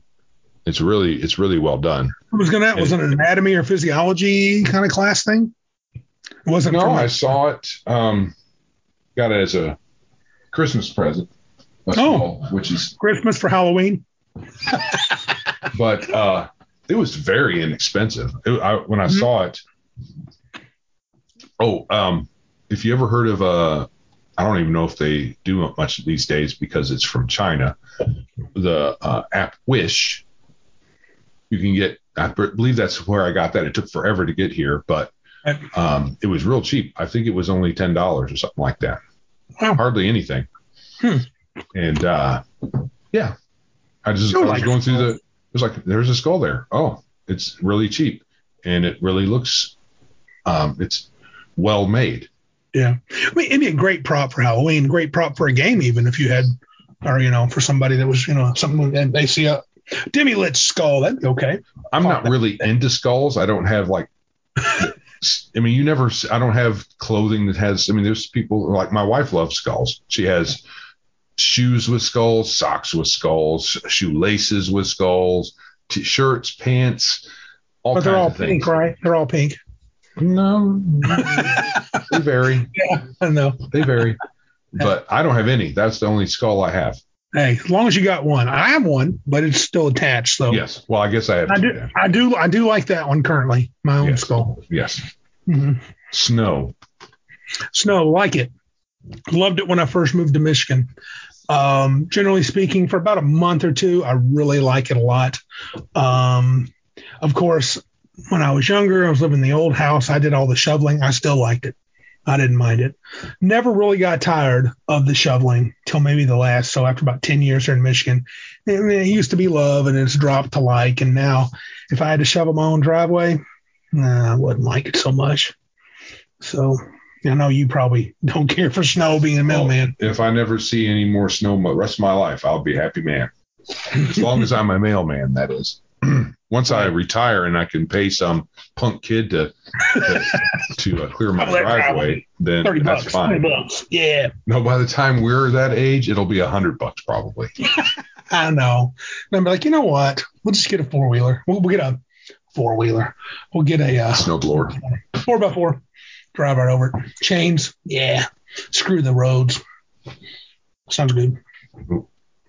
When we get there, we won't need any roads. No. All right. So moving on to the mud. Are we ready for the mud? Let's play in the mud. All right. So you wrote these up. So you wanted to talk about the core classes beyond the 4 standard. It's probably too soon, but when I have 5-6 players at the table and we've got we've got cleric, fighter, rogue, and wizard, magic user, I got to thinking about, do we need more classes? Now, granted, with 4, we got the halfling, the half elf, the halfling, the elf, the dwarf, and the human. So you have four races, 4 classes, which is a 16 combination. You can do 16 different characters, which is race class combo. But I do think when, if you come to the table, we talk about Patrick, who wanted to he loves wizards. We got 5 players, then somebody's got to be doubled up somewhere on the class. And if we got 4, you can kind of feel obligated to quote unquote fill in the party. But again, my opinion is do whatever you want. But I thought, are there other classes that we want? And you did a really quick write-up of the druid not too long ago and sent it to me. And I have expanded upon that. What other classes, though, besides, I think I want a druid, but I'm not sure I want a ranger. Why is that? Is he needed? None of them are. Well, when I say that, Joe, I mean, you have people that are woodsmen and hunters. It's iconic. It is iconic. So maybe the ranger needs to be there. That's funny though. Through the additions of D&D, the ranger has always been the class that's caused the most arguments. That's because while having a hunter or woodsman is iconic, like the ranger it's because it's ranger, right? It's from wasn't that his name? Who? Where did the word ranger come from? I want to say Tolkien. It was Tolkien, because he called Strider, he was a ranger from the north. Yes. So that's where D&D got it from. Mm-hmm. I mean, primarily. There might somewhere else in Appendix N might have other rangers, but that's pretty much the iconic ranger. But what does it do? Right. So somehow druid and magic user spells were added, were part of the ranger class in first edition.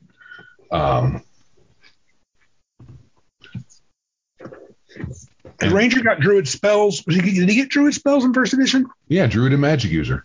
Oh, both. Yes. Yeah. And I always wondered why. And after rereading and fairly recently watching Lord of the Rings, I still don't know why.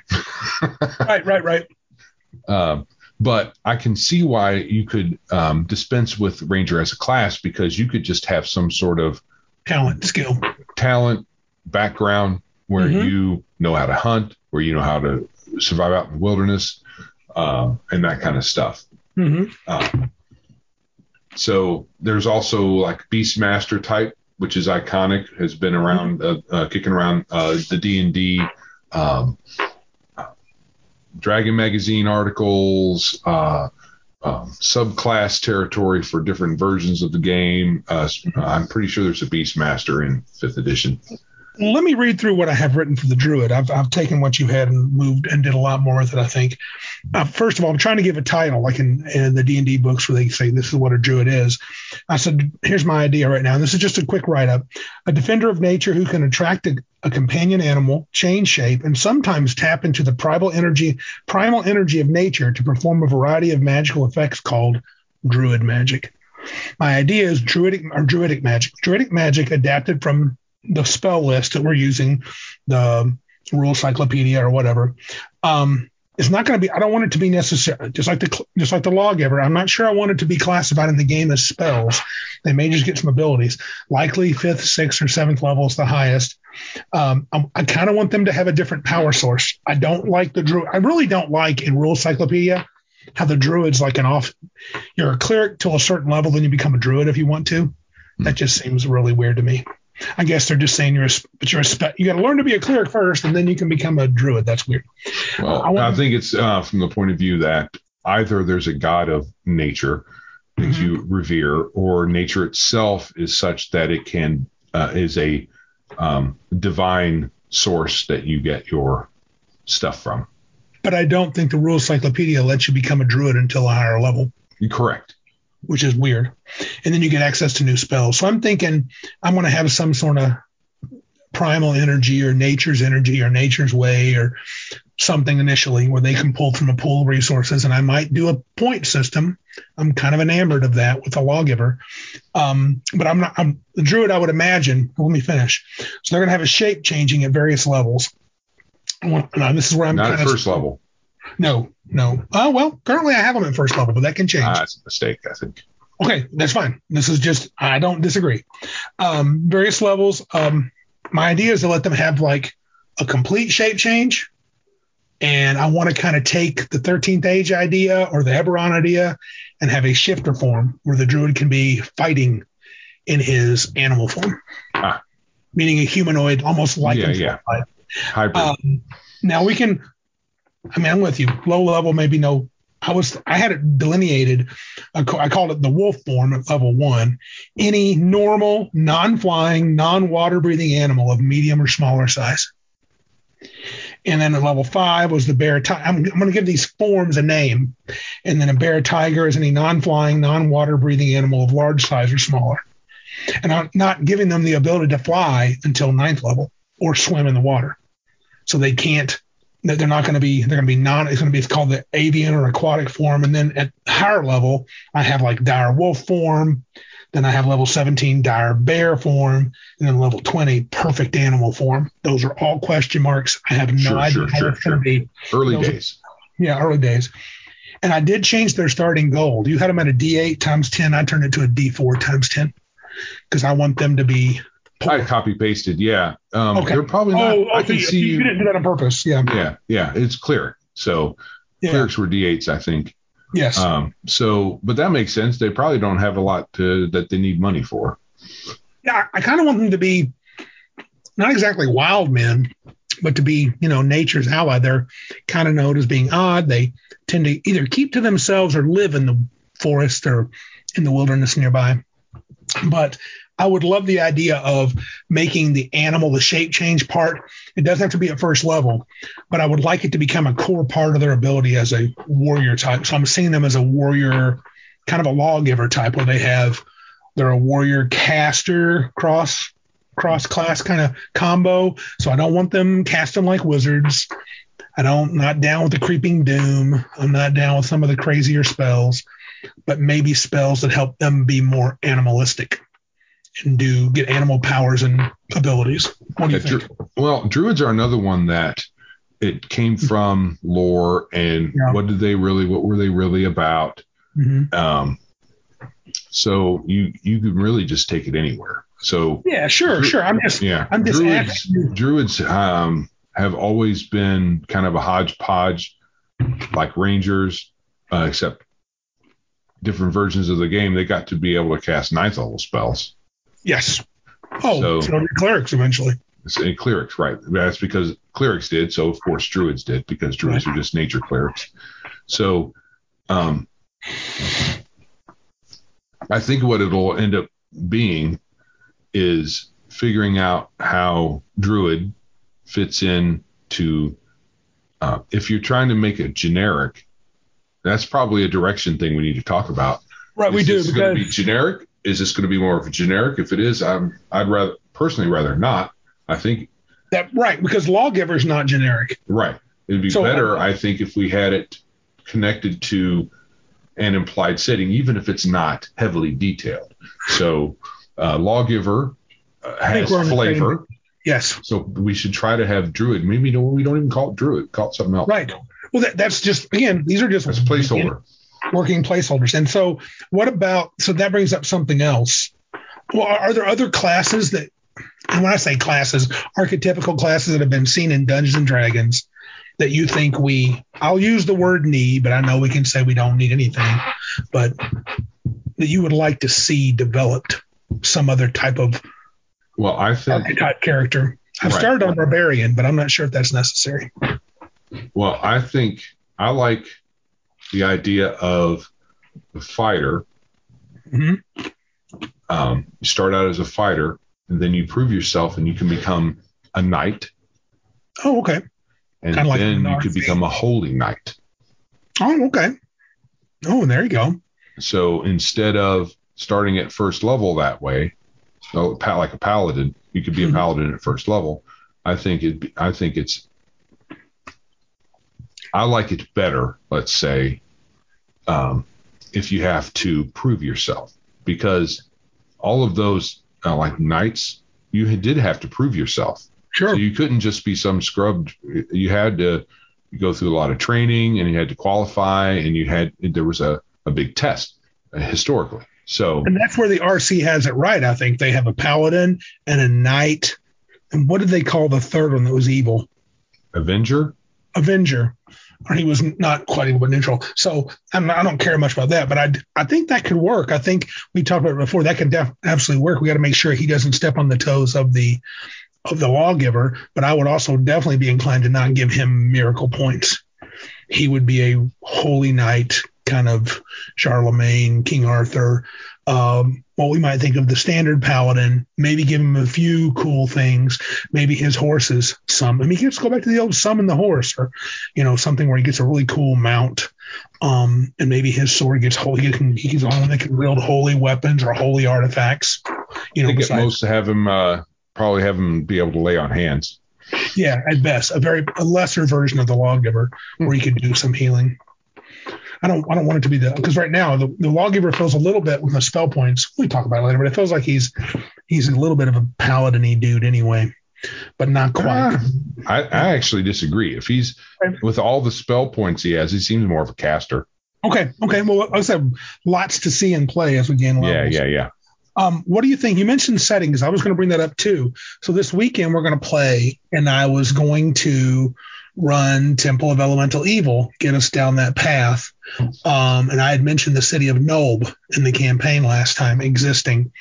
Should we, and this may be too much to ask for, since it's a playtest, doesn't matter. Maybe should I do only original stuff? By that I mean, should I file off the serial numbers, not call it Nulb, call it something else?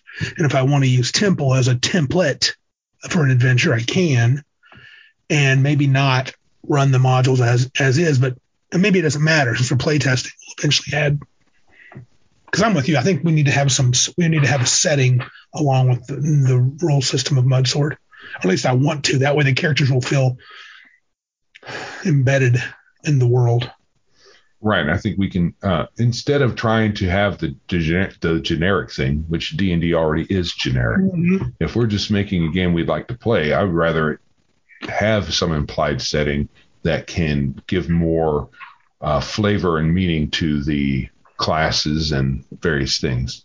I didn't step too hard on the toes. Did you like how I gave you I didn't step too hard into it. Did you like my little nod to the Sisters of the Web? Oh, yeah, that was good. Yeah, that was good stuff. Because I want you to, that seems to be something you got a strong idea on. I don't want to do too much with it, but yeah. So that witch was kind of. Well, the thing is, it's a faction that with the sisters do their own thing. Right. Oh, yeah. Though they will say, and who knows if they're telling the truth or if they're just saying it, that all they do is in the service of the Spider Queen that is sleeping. But, you can't tell. No. There's no way to know. You can't prove it. You can't test it against anything. And as we write fluff into the game, I definitely want to steal the approach that 13th Age does. I don't want to nail everything down in a written document. I mean, by that, I mean, I want individual GMs to do whatever the hell they want in their little setting world with their game. And they can make them, maybe they're actually, they're up to no good, but maybe they're working against the Lord of Entropy from him breaking free of his prison. Right. And maybe maybe the Spider Queen has made a deal with Lohas, the lawgiver, the god. Hey, look, I need you to do some things that my guys can't dirty their hands with. I mean, you can do whatever you want, or maybe they are just evil. Maybe she's just evil as can be. Maybe she's a servant of the Lord of Entropy. Who knows? Who knows? Maybe she is the Lord of Entropy. The way I envision these factions being written up is fairly short description, but a lot of rumors. Right. Rumors are more fun than facts. Yeah. So that the DM can pick that or just be inspired by it and do their own thing. Yeah. So I guess to answer the question, do you think, would you prefer that I don't run like all these names are sounding like Greyhawk names? Because then I can develop the world a little more. While we're playtesting? Yeah. I don't care. Okay. We're testing the rules. Yeah, we're testing the rules. So I can stick with, all that can change. So, okay. What about, so we're going to be playing this weekend. I'm trying to shoot I'm going for a 6+ hour bi-weekly game. I talked to my wife about it.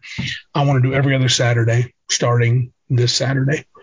And I know sometimes folks can't make it. I know the holidays are coming, but I'm going to do my best to run every 2 weeks.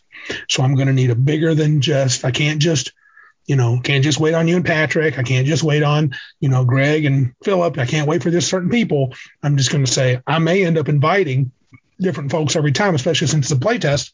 We can keep going. I don't think the idea of running 2 groups is really with this. This is a different paradigm than what I originally had trying to run 2 groups because I'm not playing enough. Second of all, I work better on a schedule. And I think most people would work better if they knew, this is the day Randy's playing D&D. Can I make it this week? And I may just say until my table's full, and this is hard for me to do, but I want to make it an open table because it's a play test and just tell people, hey, when certain groups played before, this happened. So I'm starting from here and this is where we're going. That's fine. I think that'll be okay. Yeah, it could be fun. Yeah. So then you may say, because I know if Jeff plays this weekend, he doesn't listen to our podcast, he won't know that there was even a witch inside that tower. You guys discovered that. They did not. They never encountered the spider cat. But I'm not going to go back and finish that. Right. So I'm spilling the beans here. I'm just going to pick up and say, okay, I'm going to give you guys an option. Actually, I don't know. I want to play test. I may get a little railroady. I may just say, you're going to go to Nulb and you're going to investigate the Dryad thing. That's cool. I was going to do the time thing, but I think I'll wait. Either way is a little railroady, but who cares? We're playtesting the rules. We're not really doing anything else. Right. So however you want to, basically, however much role play and town time and all that other stuff you want to do is cool.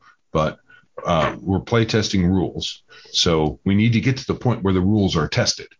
Yes. You can't spend a whole lot of time doing other stuff. And I think I'll also, so I don't want to not role play, but I don't want to be, if someone goes, that didn't happen last time we played. I said, right. But when I played last time, these guys did this, and I like this idea better. So I'm running with this. They found the spider cat, and they knew it had to do with the Sisters of the Web. So I'm exploring that avenue, or I'm not. Whatever I'm going to do. Right. So, yeah. Okay. I was just wanted to get that. You said you had some stuff you wanted to chat about too. So I think that we should incorporate into combat, and this will be a way to, I think. It'll be a way to help control powerful spellcasters and perhaps missile archer types. With casters, if they're just able to get their spells off all the time without any real danger that they're going to get interrupted, which is the way it currently seems, then they're going to seem powerful.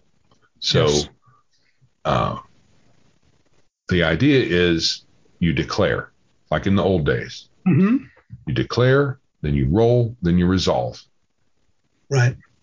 And you start out, and it's not like phased combat where we do spells first and then missiles next, and then I think that's kind of silly.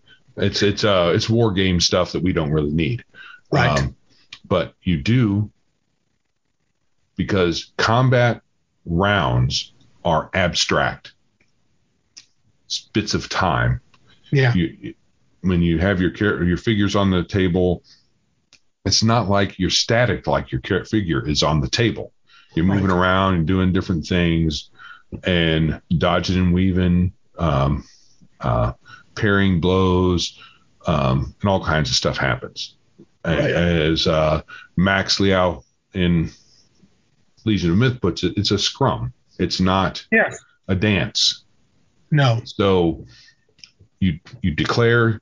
So you're going to have some casters will say, I'm going to start casting sleep or whatever. And then you roll. So you may not know which way. You roll for initiative. And then that's when you find out whether you go first or not.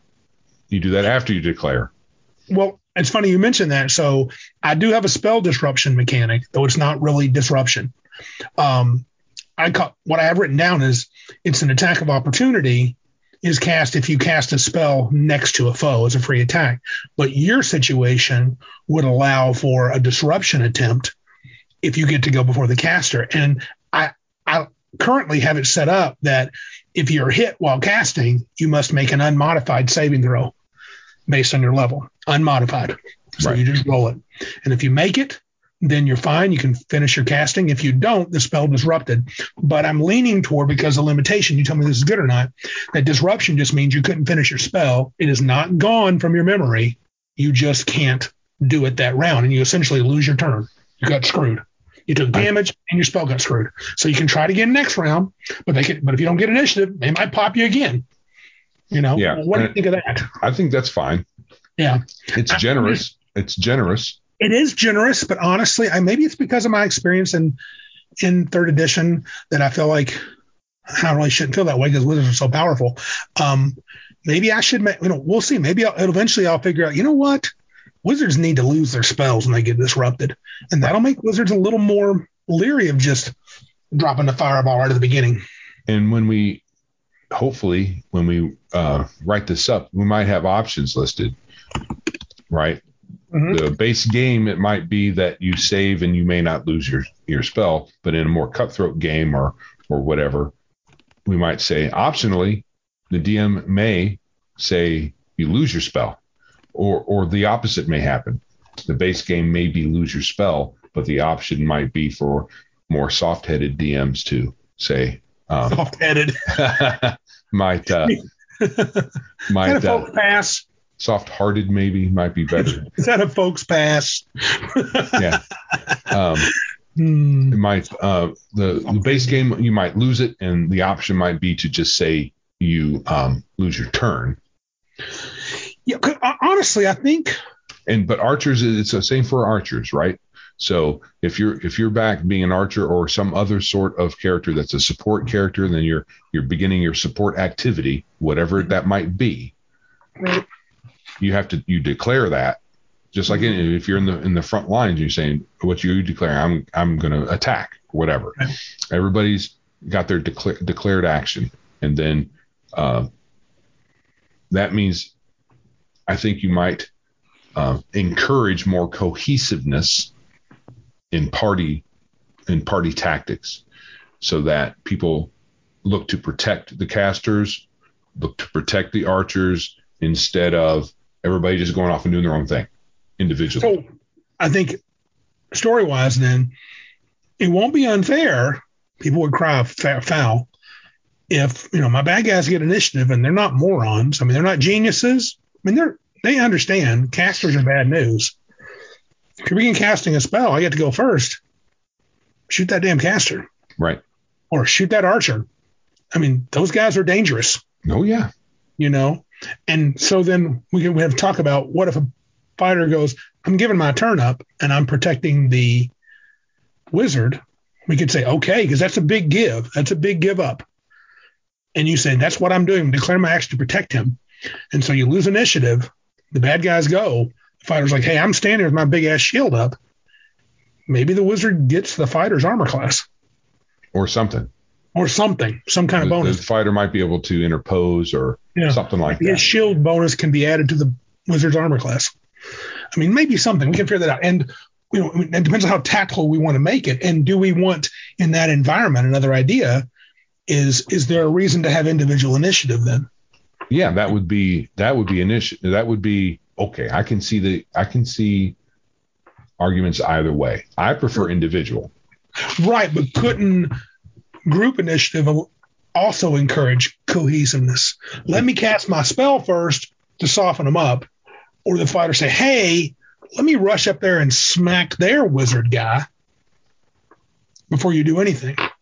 But I mean, so, I don't know. It may not be. I don't know. You could either do group initiative, in which that's easier, or you can have individual initiative, but have built-in delaying or readying, so that you can do stuff like that too. Yeah, and like currently our initiative system is roll d20, add your dex, and there is no other modifiers. Right. And which I like that simplicity. I don't want to get too crazy with improved initiative and all kinds of weird feats and bonuses and stuff. Right. But we might do something with an ability for a rogue at higher level to go quick if they wish to. Okay, cool. Also, it's something more of a discussion than anything else. Sure. So was thinking about save or die spells and that sleep spell. It affects so many figures, so many enemies on the battlefield. Yep. And how I've read some articles and the older rules, and saving was a thing for the heroes on the battlefield. Okay. Whereas the troops didn't usually get a saving throw. We're talking chainmail, I believe. Chainmail and maybe old D&D. Okay. Yeah, that's really early, yeah. And so maybe that's why the sleep spell affects so many targets and has no saving throw, because the assumption is you're attacking a unit type thing instead of individual, like characters on the battlefield. Sure. So do we want to change that? So currently we're using BECMI versions of spells, and a lot of them are save or die, or save or suck, like a lot of people have complained about over the years. Or do we want to keep that flavor of making the spell, letting the spell be powerful, but and you use this on us, you turn the tables and had the witch cast sleep on the party. Yep. And if it hadn't been for how we had my stand-in character got free, the party would have died. Yes. Because he was able to run in there and kick them all awake. Because he had hung back and wasn't in the fight. So, Yeah. how much do we want to have Yep. that kind of stuff that can be a TPK or can be like the one encounter was? I think. Yeah. You kill all those goblins. Orcs. Orcs. So you just shut them down. Boom. Yeah. Out. I mean, I don't know. It's a little jarring having not played it for a while. But right now, it is. I kind of want to stick with it for a little bit longer. But I mean, I think that's something we need to revisit. Save or suck spells. Because I never liked that argument that people made. That was mostly, I think it was probably going on in first or second edition too. I don't remember it. But I remember in third edition, it seemed like it was a lot of crybabies. Well, here's the thing too, with cyclical initiative, where you roll once and you just stick with it. And when that enemy spellcaster comes up, there's nothing you can do. True. But he gets to go first, he's going first. Right. And the next round, he's going first again. Right. And then going again. It cuts both ways. Sure. So it does. You always get to go first. It sucks because you're fireball, sleep, acid arrow. So I get my spells off. Unless they get to you. I mean, let's say the first round you get an initiative. In the second round, their commander goes, somebody kill that wizard. And then 3 or 4 guys come charging, and your fighters take 2 of them. But next thing you know, you got a orc wielding a spiked chain trying to take your head off. So I think this is going to encourage larger encounters. Mm-hmm. Because if you keep the encounter numbers small, you'll shut them down. The wizards will shut them down. Likely. Seems like it. But that also means small groups of 4 or 5 people. There's a reason for having multiple characters, having 6, 7, 8 player characters, because when sleep comes up, you may still have 3 standing. Right. So there's a good argument for more characters. But to me, the game itself is a different question. When you're playing, I get you can have 8 people at the table, but when we like to use minis and set up fights, it seems okay. We're outside the door. We're coming through. Roll initiative. You didn't get it, so I don't know. Maybe we got to think about it. Maybe this is going to bring us back to some tactics. Maybe it's going to be a fun thing. Yeah. Maybe we're going to think now that we're adults playing the old game, because we played as kids for a long time. Maybe we'll see different things that'll be. I have a feeling they might become more charming because we'll be more like, oh crap, I got to think a little more carefully now. Well, that's why my character died.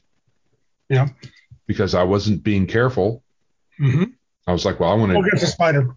Right against the spider. I wanted my character to do something instead of nothing. Mm-hmm. Well, he should have just done nothing. Because he should have moved as far as he could get from that spider and hide. Right. That's what he should have done. Right. But yeah, you're right. I didn't think about it at the time, but we got that. And you know what? That's another reason why I wasn't upset, because I'm the one who blew it. Right. You said that. And there's also the reason of that's a dynamic that changed drastically when third edition came around. Mm-hmm. Because we had people, especially in 3.5. I remember our buddy Greg T built a fighter or a wizard that could jump right in the middle of melee. Right. That's how he rolled. He was nothing but a wizard, like an abjurer. He was crazy good. So yeah, that's interesting. So we got to think about that. The save or suck, in particular, sleep. That's a good point, Joe. And I feel like we haven't seen enough, but I know it can look like you can see a couple of actions. You go, whoa, this could be devastating. And that's true. It could be. And we may find, because at some point, if it is devastating, I don't want, no one will say this about the players, but the DM can become, oh, you're a mean DM because you gave the bad wizard, first level wizard, who's your enemy, the sleep spell. And I'll go, but wouldn't your character take the sleep spell? Yeah. So we may have to revisit this. So yeah, and if you're not rolling up your spells randomly, if you get to select, yep, sleep. If you don't choose sleep, mm-hmm. Why don't you choose sleep? Well, even like as a DM, if I'm building a wizard who's the head of these orcs or whatever, he's an evil guy. Does he really just have read magic and read languages? Comprehend languages? Really? because I rolled randomly, that's what he gets. How are the orcs impressed by this moron? Right. I will read, I will speak your language, understand it. Whatever, whop. I mean, the wizard's got to have some firepower, so the orcs are like, whoa, he's the boss. I mean, you may also want to have comprehend languages because it helps a lot. Well, there's nothing wrong with it. But you don't just want to have the helpful spells, the helpful non-combat spells. You want to have at least one. I don't know how the evil wizard doesn't. He's got to do something to impress them. Right. Or they're not going to let him lead them. Or even the bandits. Why are bandits going to listen to a wizard when they could just go with their dagger and kill him? Got to be something. Got to be something. Yeah, and it's going to suck for the players when he uses that something on them. Yeah, so we got to decide how sucky we want the experience to be. Especially if it's Magic Jar. Joe's favorite. So when we're playing, I want to bring some save or suck into the game from the bad guys, and we may find this is not terribly fun and we don't like it, or we may find, and I hope you'll do this, and I think you will, bring up the idea, well, maybe we need to be more tactical. With this being on the table, and we know it is because I can do it, and so can you, Patrick, with your wizard, if he brings one. And like, we need to realize this crap can happen. So when you when you know your enemy is a wizard, you'll be like, whoa. Concentrate everything on that dude. Yeah, find some way to get to him, which we used to do that a lot. Yeah. And I may find that's great. I may find that's not fun. Because then I can say, well, dude, I get that you love that, but you kill my wizard all the time. I never get to cast any spells ever. That's being a little babyish, but like it could also be not fun. Well, you need to be tactical. Roll him in invisible. Absolutely. And I'm not afraid to do that. Right. Roll him in backwards of being a ogre, make him an ogre mage. Let him teleport behind, fly invisible, and kill your wizard. Behind my character and lop his head off with a Naginata or whatever he's got. That way. That tends to work out pretty well. Okay. Sounds good, man. So in saying this, I don't want us to, and maybe it was initially, but I don't want to create a clone of the old school game and just slap another name on it. Agreed. What I want is the feel of danger for the PCs, so that you feel that you've accomplished things, even if you've had to go through 2 or 3 different characters to finally make it to second, third level where you have more hit points and you can survive the rest of the encounters of that night. So instead of it being kind of a cakewalk, because I looked at an article that Josh sent us, and I think Josh sent us the What's Up Doc one. So and the phylactery one, or maybe Silent Josh. I think you might have sent them both. Yeah. Yeah. So thank you, Josh, for the articles. Yeah. There was another article he sent from a fellow who said that there's some issue with experience points with 5th edition. And, I was like, it's 5th edition. I don't care. But I looked at it, and essentially he was like, well, there's this dip. Yep. Did you read it? Right. About half of it. I've heard it before. There's a 10th to 14th level dip.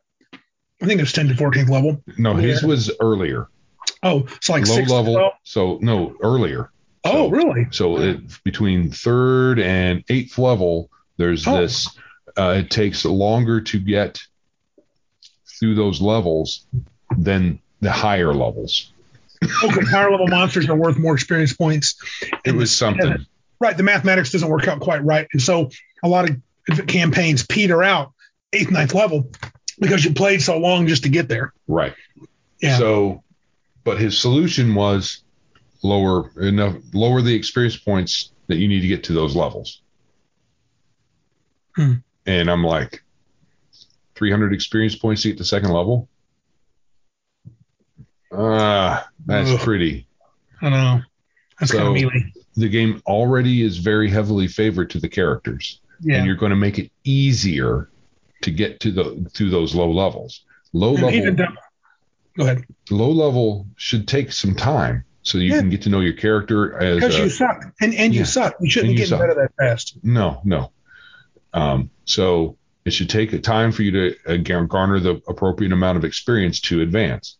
Yeah. And if you use training, it should take some time, though. If you're not gaining much, it probably shouldn't take that much time to train. Yeah. Heathen Dog today on Legion made a comment. He had a little bit of a thesis, he called it, on leveling, and I think he concluded there should be a year between levels. That seems like a year to train. That seemed a little much. But having said that, I get where he's coming from, because he made the comment, what if you're, in a lot of these games, even third edition, we used to talk about this. I'm 25 years old and I'm an Archmage. I'm 20th level. Right. Right. There's no time passage. I think time can passage outside of that. Time can pass outside of training. That's sounding a lot like, I don't want to go too far down the road, because that sounds a lot like a podcast. Right. And there's some other things. Add this, and not just training, but in some classes, a lot of them, and I was looking at Dragonlance, the Wizards of Towers of High Sorcery. Yeah. Right. They had pinnacles where, like, one of them, there's only one 18th level wizard of this one particular tower. And some of them are lower. Like, there's only one of 15th or higher level. There's only one So having things like that built into perhaps the game could serve to, make it more flavorful. Maybe not only one 18th level, but maybe you got to seek out that dude and say, I'm the new guy. I don't know what you want to do. We can duke it out, or you can just step down. Yeah. Well, that's kind of like the old Druids. 8th level, you had to fight for every rank. Right. Did it start at 8th? I think it was 8th or 9th. It was pretty early. Boy. Yeah. Well, some people would say end of game. I think when I want to finish my thought on the one bit, as far as I want old school feel, but not necessarily old school, all of the old school rules, because some of them I don't like. So we're going to have to, I think we need to sit and discuss kind of I was looking up how to make your own TTRPG online, which is dangerous, but they did make one comment. You need to have a very specific goal in mind. And right now, I'm not sure we do. And I feel myself holding myself when I want to create new abilities or things for characters. I'll pull myself back because that's not how old school works. And then I'm thinking, and I'm glad you said that. I want us to create something as new as it can be. It's going to be a D&D variant, but I want it to be our own thing. And so I don't want to create new crap to create new crap, but I want to feel comfortable if I'm like, you know what? I wouldn't mind having talents for characters. That is something that I was thinking of recently too. Yeah. And talents as a way not to have some general way to customize your character, but more customizing within the class. Correct. So the talents, talents would lead to different sorts of fighters or different sorts of wizards, but not like having a bunch of general ones either. That's where class, background, race, that's how you differentiate. And then within the class, you have ways to differentiate, but not outside of that, I don't think. Right. And we may not want to have too many of them, so it becomes overwhelming like feats. No. Right. No. Just enough to give you a little flavor. I mean, even currently the fighter has pretty generic abilities like the smash and the parry and the things like that, the block, whatever it is that they got that we borrowed from the RC. And those are nice places to jump off from. And we might be able to streamline that better too. But you and I need to sit down. I think we ought to sit down and try to, if we could, hammer out. This sounds so academically stupid as possible in business, because we do it in academia all the time and also in business, a mission statement, if you will, for this game. So we know, so we can have some parameters from which to work. It's a good idea. And maybe you should take a class and I should take a class, and we'll, within those parameters, build them out to say 10 levels. I don't want to go 20 yet, and just look at them and say, hey, this is kind of how we want to roll. And you take the wizard and I'll take a fighter, or I'll take the lawgiver or whatever. So the lawgiver's he's pretty well developed, not fully, but he's got stuff. He's got stuff to get as if he just gets it. So maybe I want to do some talent type things. Right. All right. Sounds good. All right. Okay. So anything more to add at all?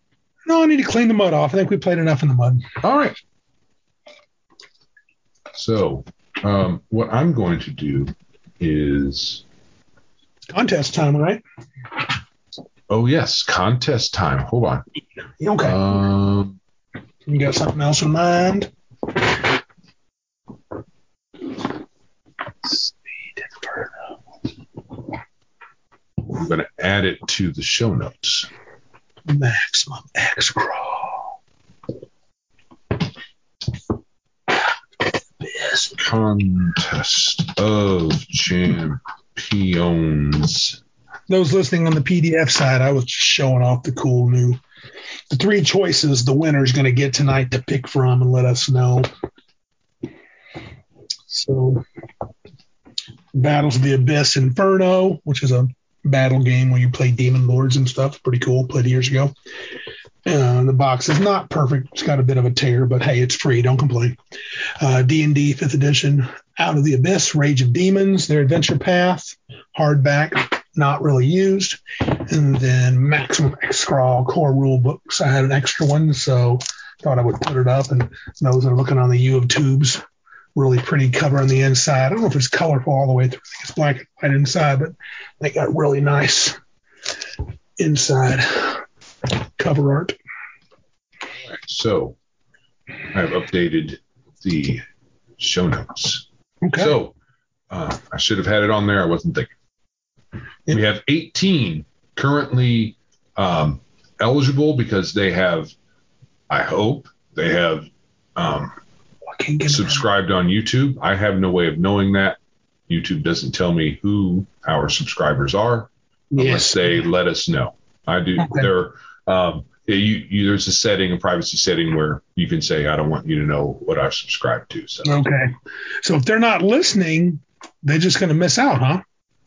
How much time are we going to give them? Like if I roll one of the YouTubers that don't listen regularly. Well, the 18 that have given us their email, that's where we're drawing this from. Right. That's the 2-parter. You subscribe on YouTube, give us your email, and you don't have to be watching us because you can't, because we're not live.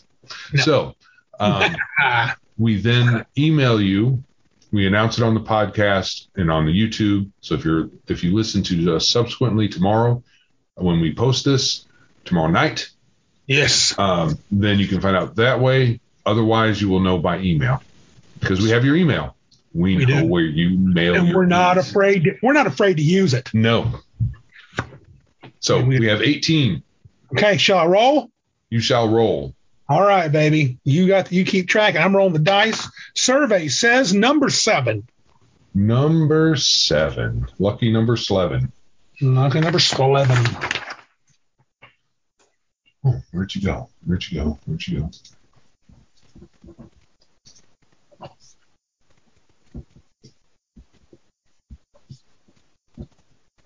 Starting from the top, number 7. Mm-hmm. My website is moving very slow. Okay.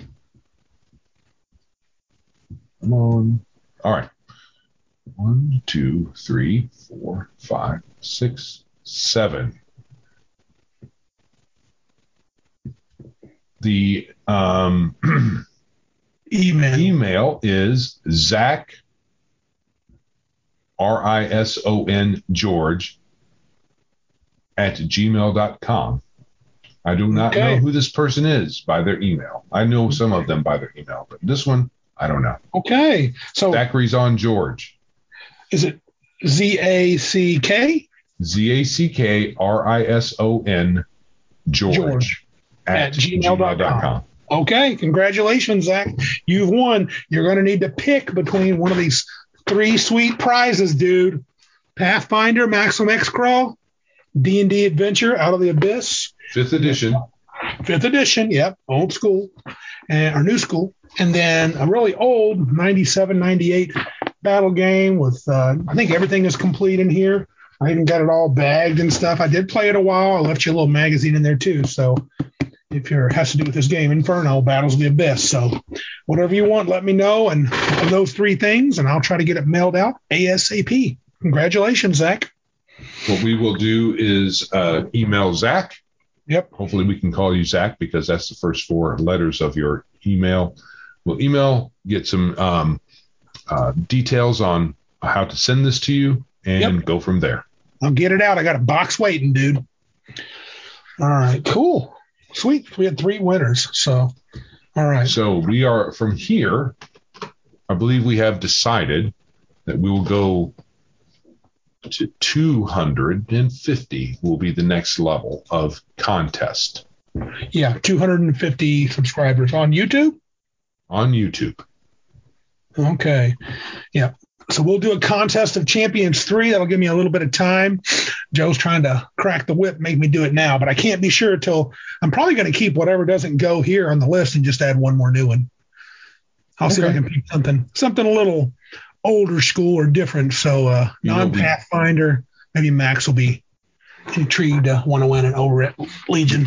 What we could do is I can maybe put up a survey, or we can just ask you guys out there. Let us know, submit an email or voicemail or whatever, what kind of things you would like to see us give away. You don't know what we have or anything, and we don't get enough. We don't get really income from this. It's it's just for fun. But I have a bunch of crap I shouldn't have that I need to get rid of. I don't use. So a handful of things, maybe 10, 12 items, more than that, probably 30 items I have that I should give away. So I'm willing to do contests as long as we get subscribers. Yeah. So we're going to ratchet up to 250, you said. So they're going to have to work hard. People got to start loving our YouTube with this. I think it only took, when was the 50? How long ago was that? It wasn't too long ago when we started talking to the Legion guys. We started getting a lot, and you being on there, and I'm going to try to be on there this Friday. So Friday is their chillin' show. Yes, Friday chill. What time do they usually start? 8:00? No, it's actually later. There is another live stream that that we wait until it's over with. Okay. Can't remember the name of it. Okay. But there's another one we wait until the end of that, or Max over at Legion of Myth waits, and then he starts. It's usually doesn't start until like 10:30. Okay. I'll try to make a note and try to I'm going to get in on that early, so I can join you on that if you happen to be on. Right. I'm trying to figure out how long it took us to go from around 50 to 100. The 100 we are at now. Are we at 100 now? We are at 100. So that was from when Hockey Puck won. So yeah, that was probably a couple weeks, months. What I can do, and which is what I am doing, which is thrilling podcasting. Mm-hmm. Thrilling. I know everybody is thrilled. I'm going to go to Facebook and look at my Biggest Geekus Facebook page and scroll through the posts. And you can find out which one of these, if I put it in there. It's possible that I posted. It's entirely possible that I made a post about our giveaway, or post about our podcast without saying anything about the giveaway in it. So it might be fruitless to look. Yeah. Okay. Well, yeah. Probably this is not terribly exciting podcast. No, it's not, and I'm not seeing it. So however long it took, I'm thinking it's a month or less. What do you think? Yeah, I do too. I think, like I said, the Legion guys really helped us. Their exposure there. I think they pushed us pretty. Their watchers, we got some people from them. So thanks to them again. Oh, okay. Right. So if we have nothing else to say, congratulations, Zach. We'll be getting in touch with you. Yep. All right, moving along. If you would like to support our show, please visit the many places you can find us on the interwebs. Yes. Our website is biggestgeekuspodcast.com. We're on Twitter at Biggest Geekus, Facebook, MeWe, Odyssey, YouTube. You can look us up in any of those places by just typing in the search engine Biggest Geekus. Yes. And our email is thegeeks@biggestgeekuspodcast.com. Share this show with your friends, please, and let us know if there's any other way that you listen or watch that we could support better. Please please subscribe, like, and share, and rate us in all the places that you find us. Yep. That'll help. Yep. And there's a few things that we like that we will put in our show notes where you can look at other podcasts or YouTube channels and that kind of stuff. Sweet. Anything else? Any alibis? Not a buddy. Nope. All right. So with that, I am Joe. And I'm Randy. And remember, if you can't be big like us, then be geeks like us.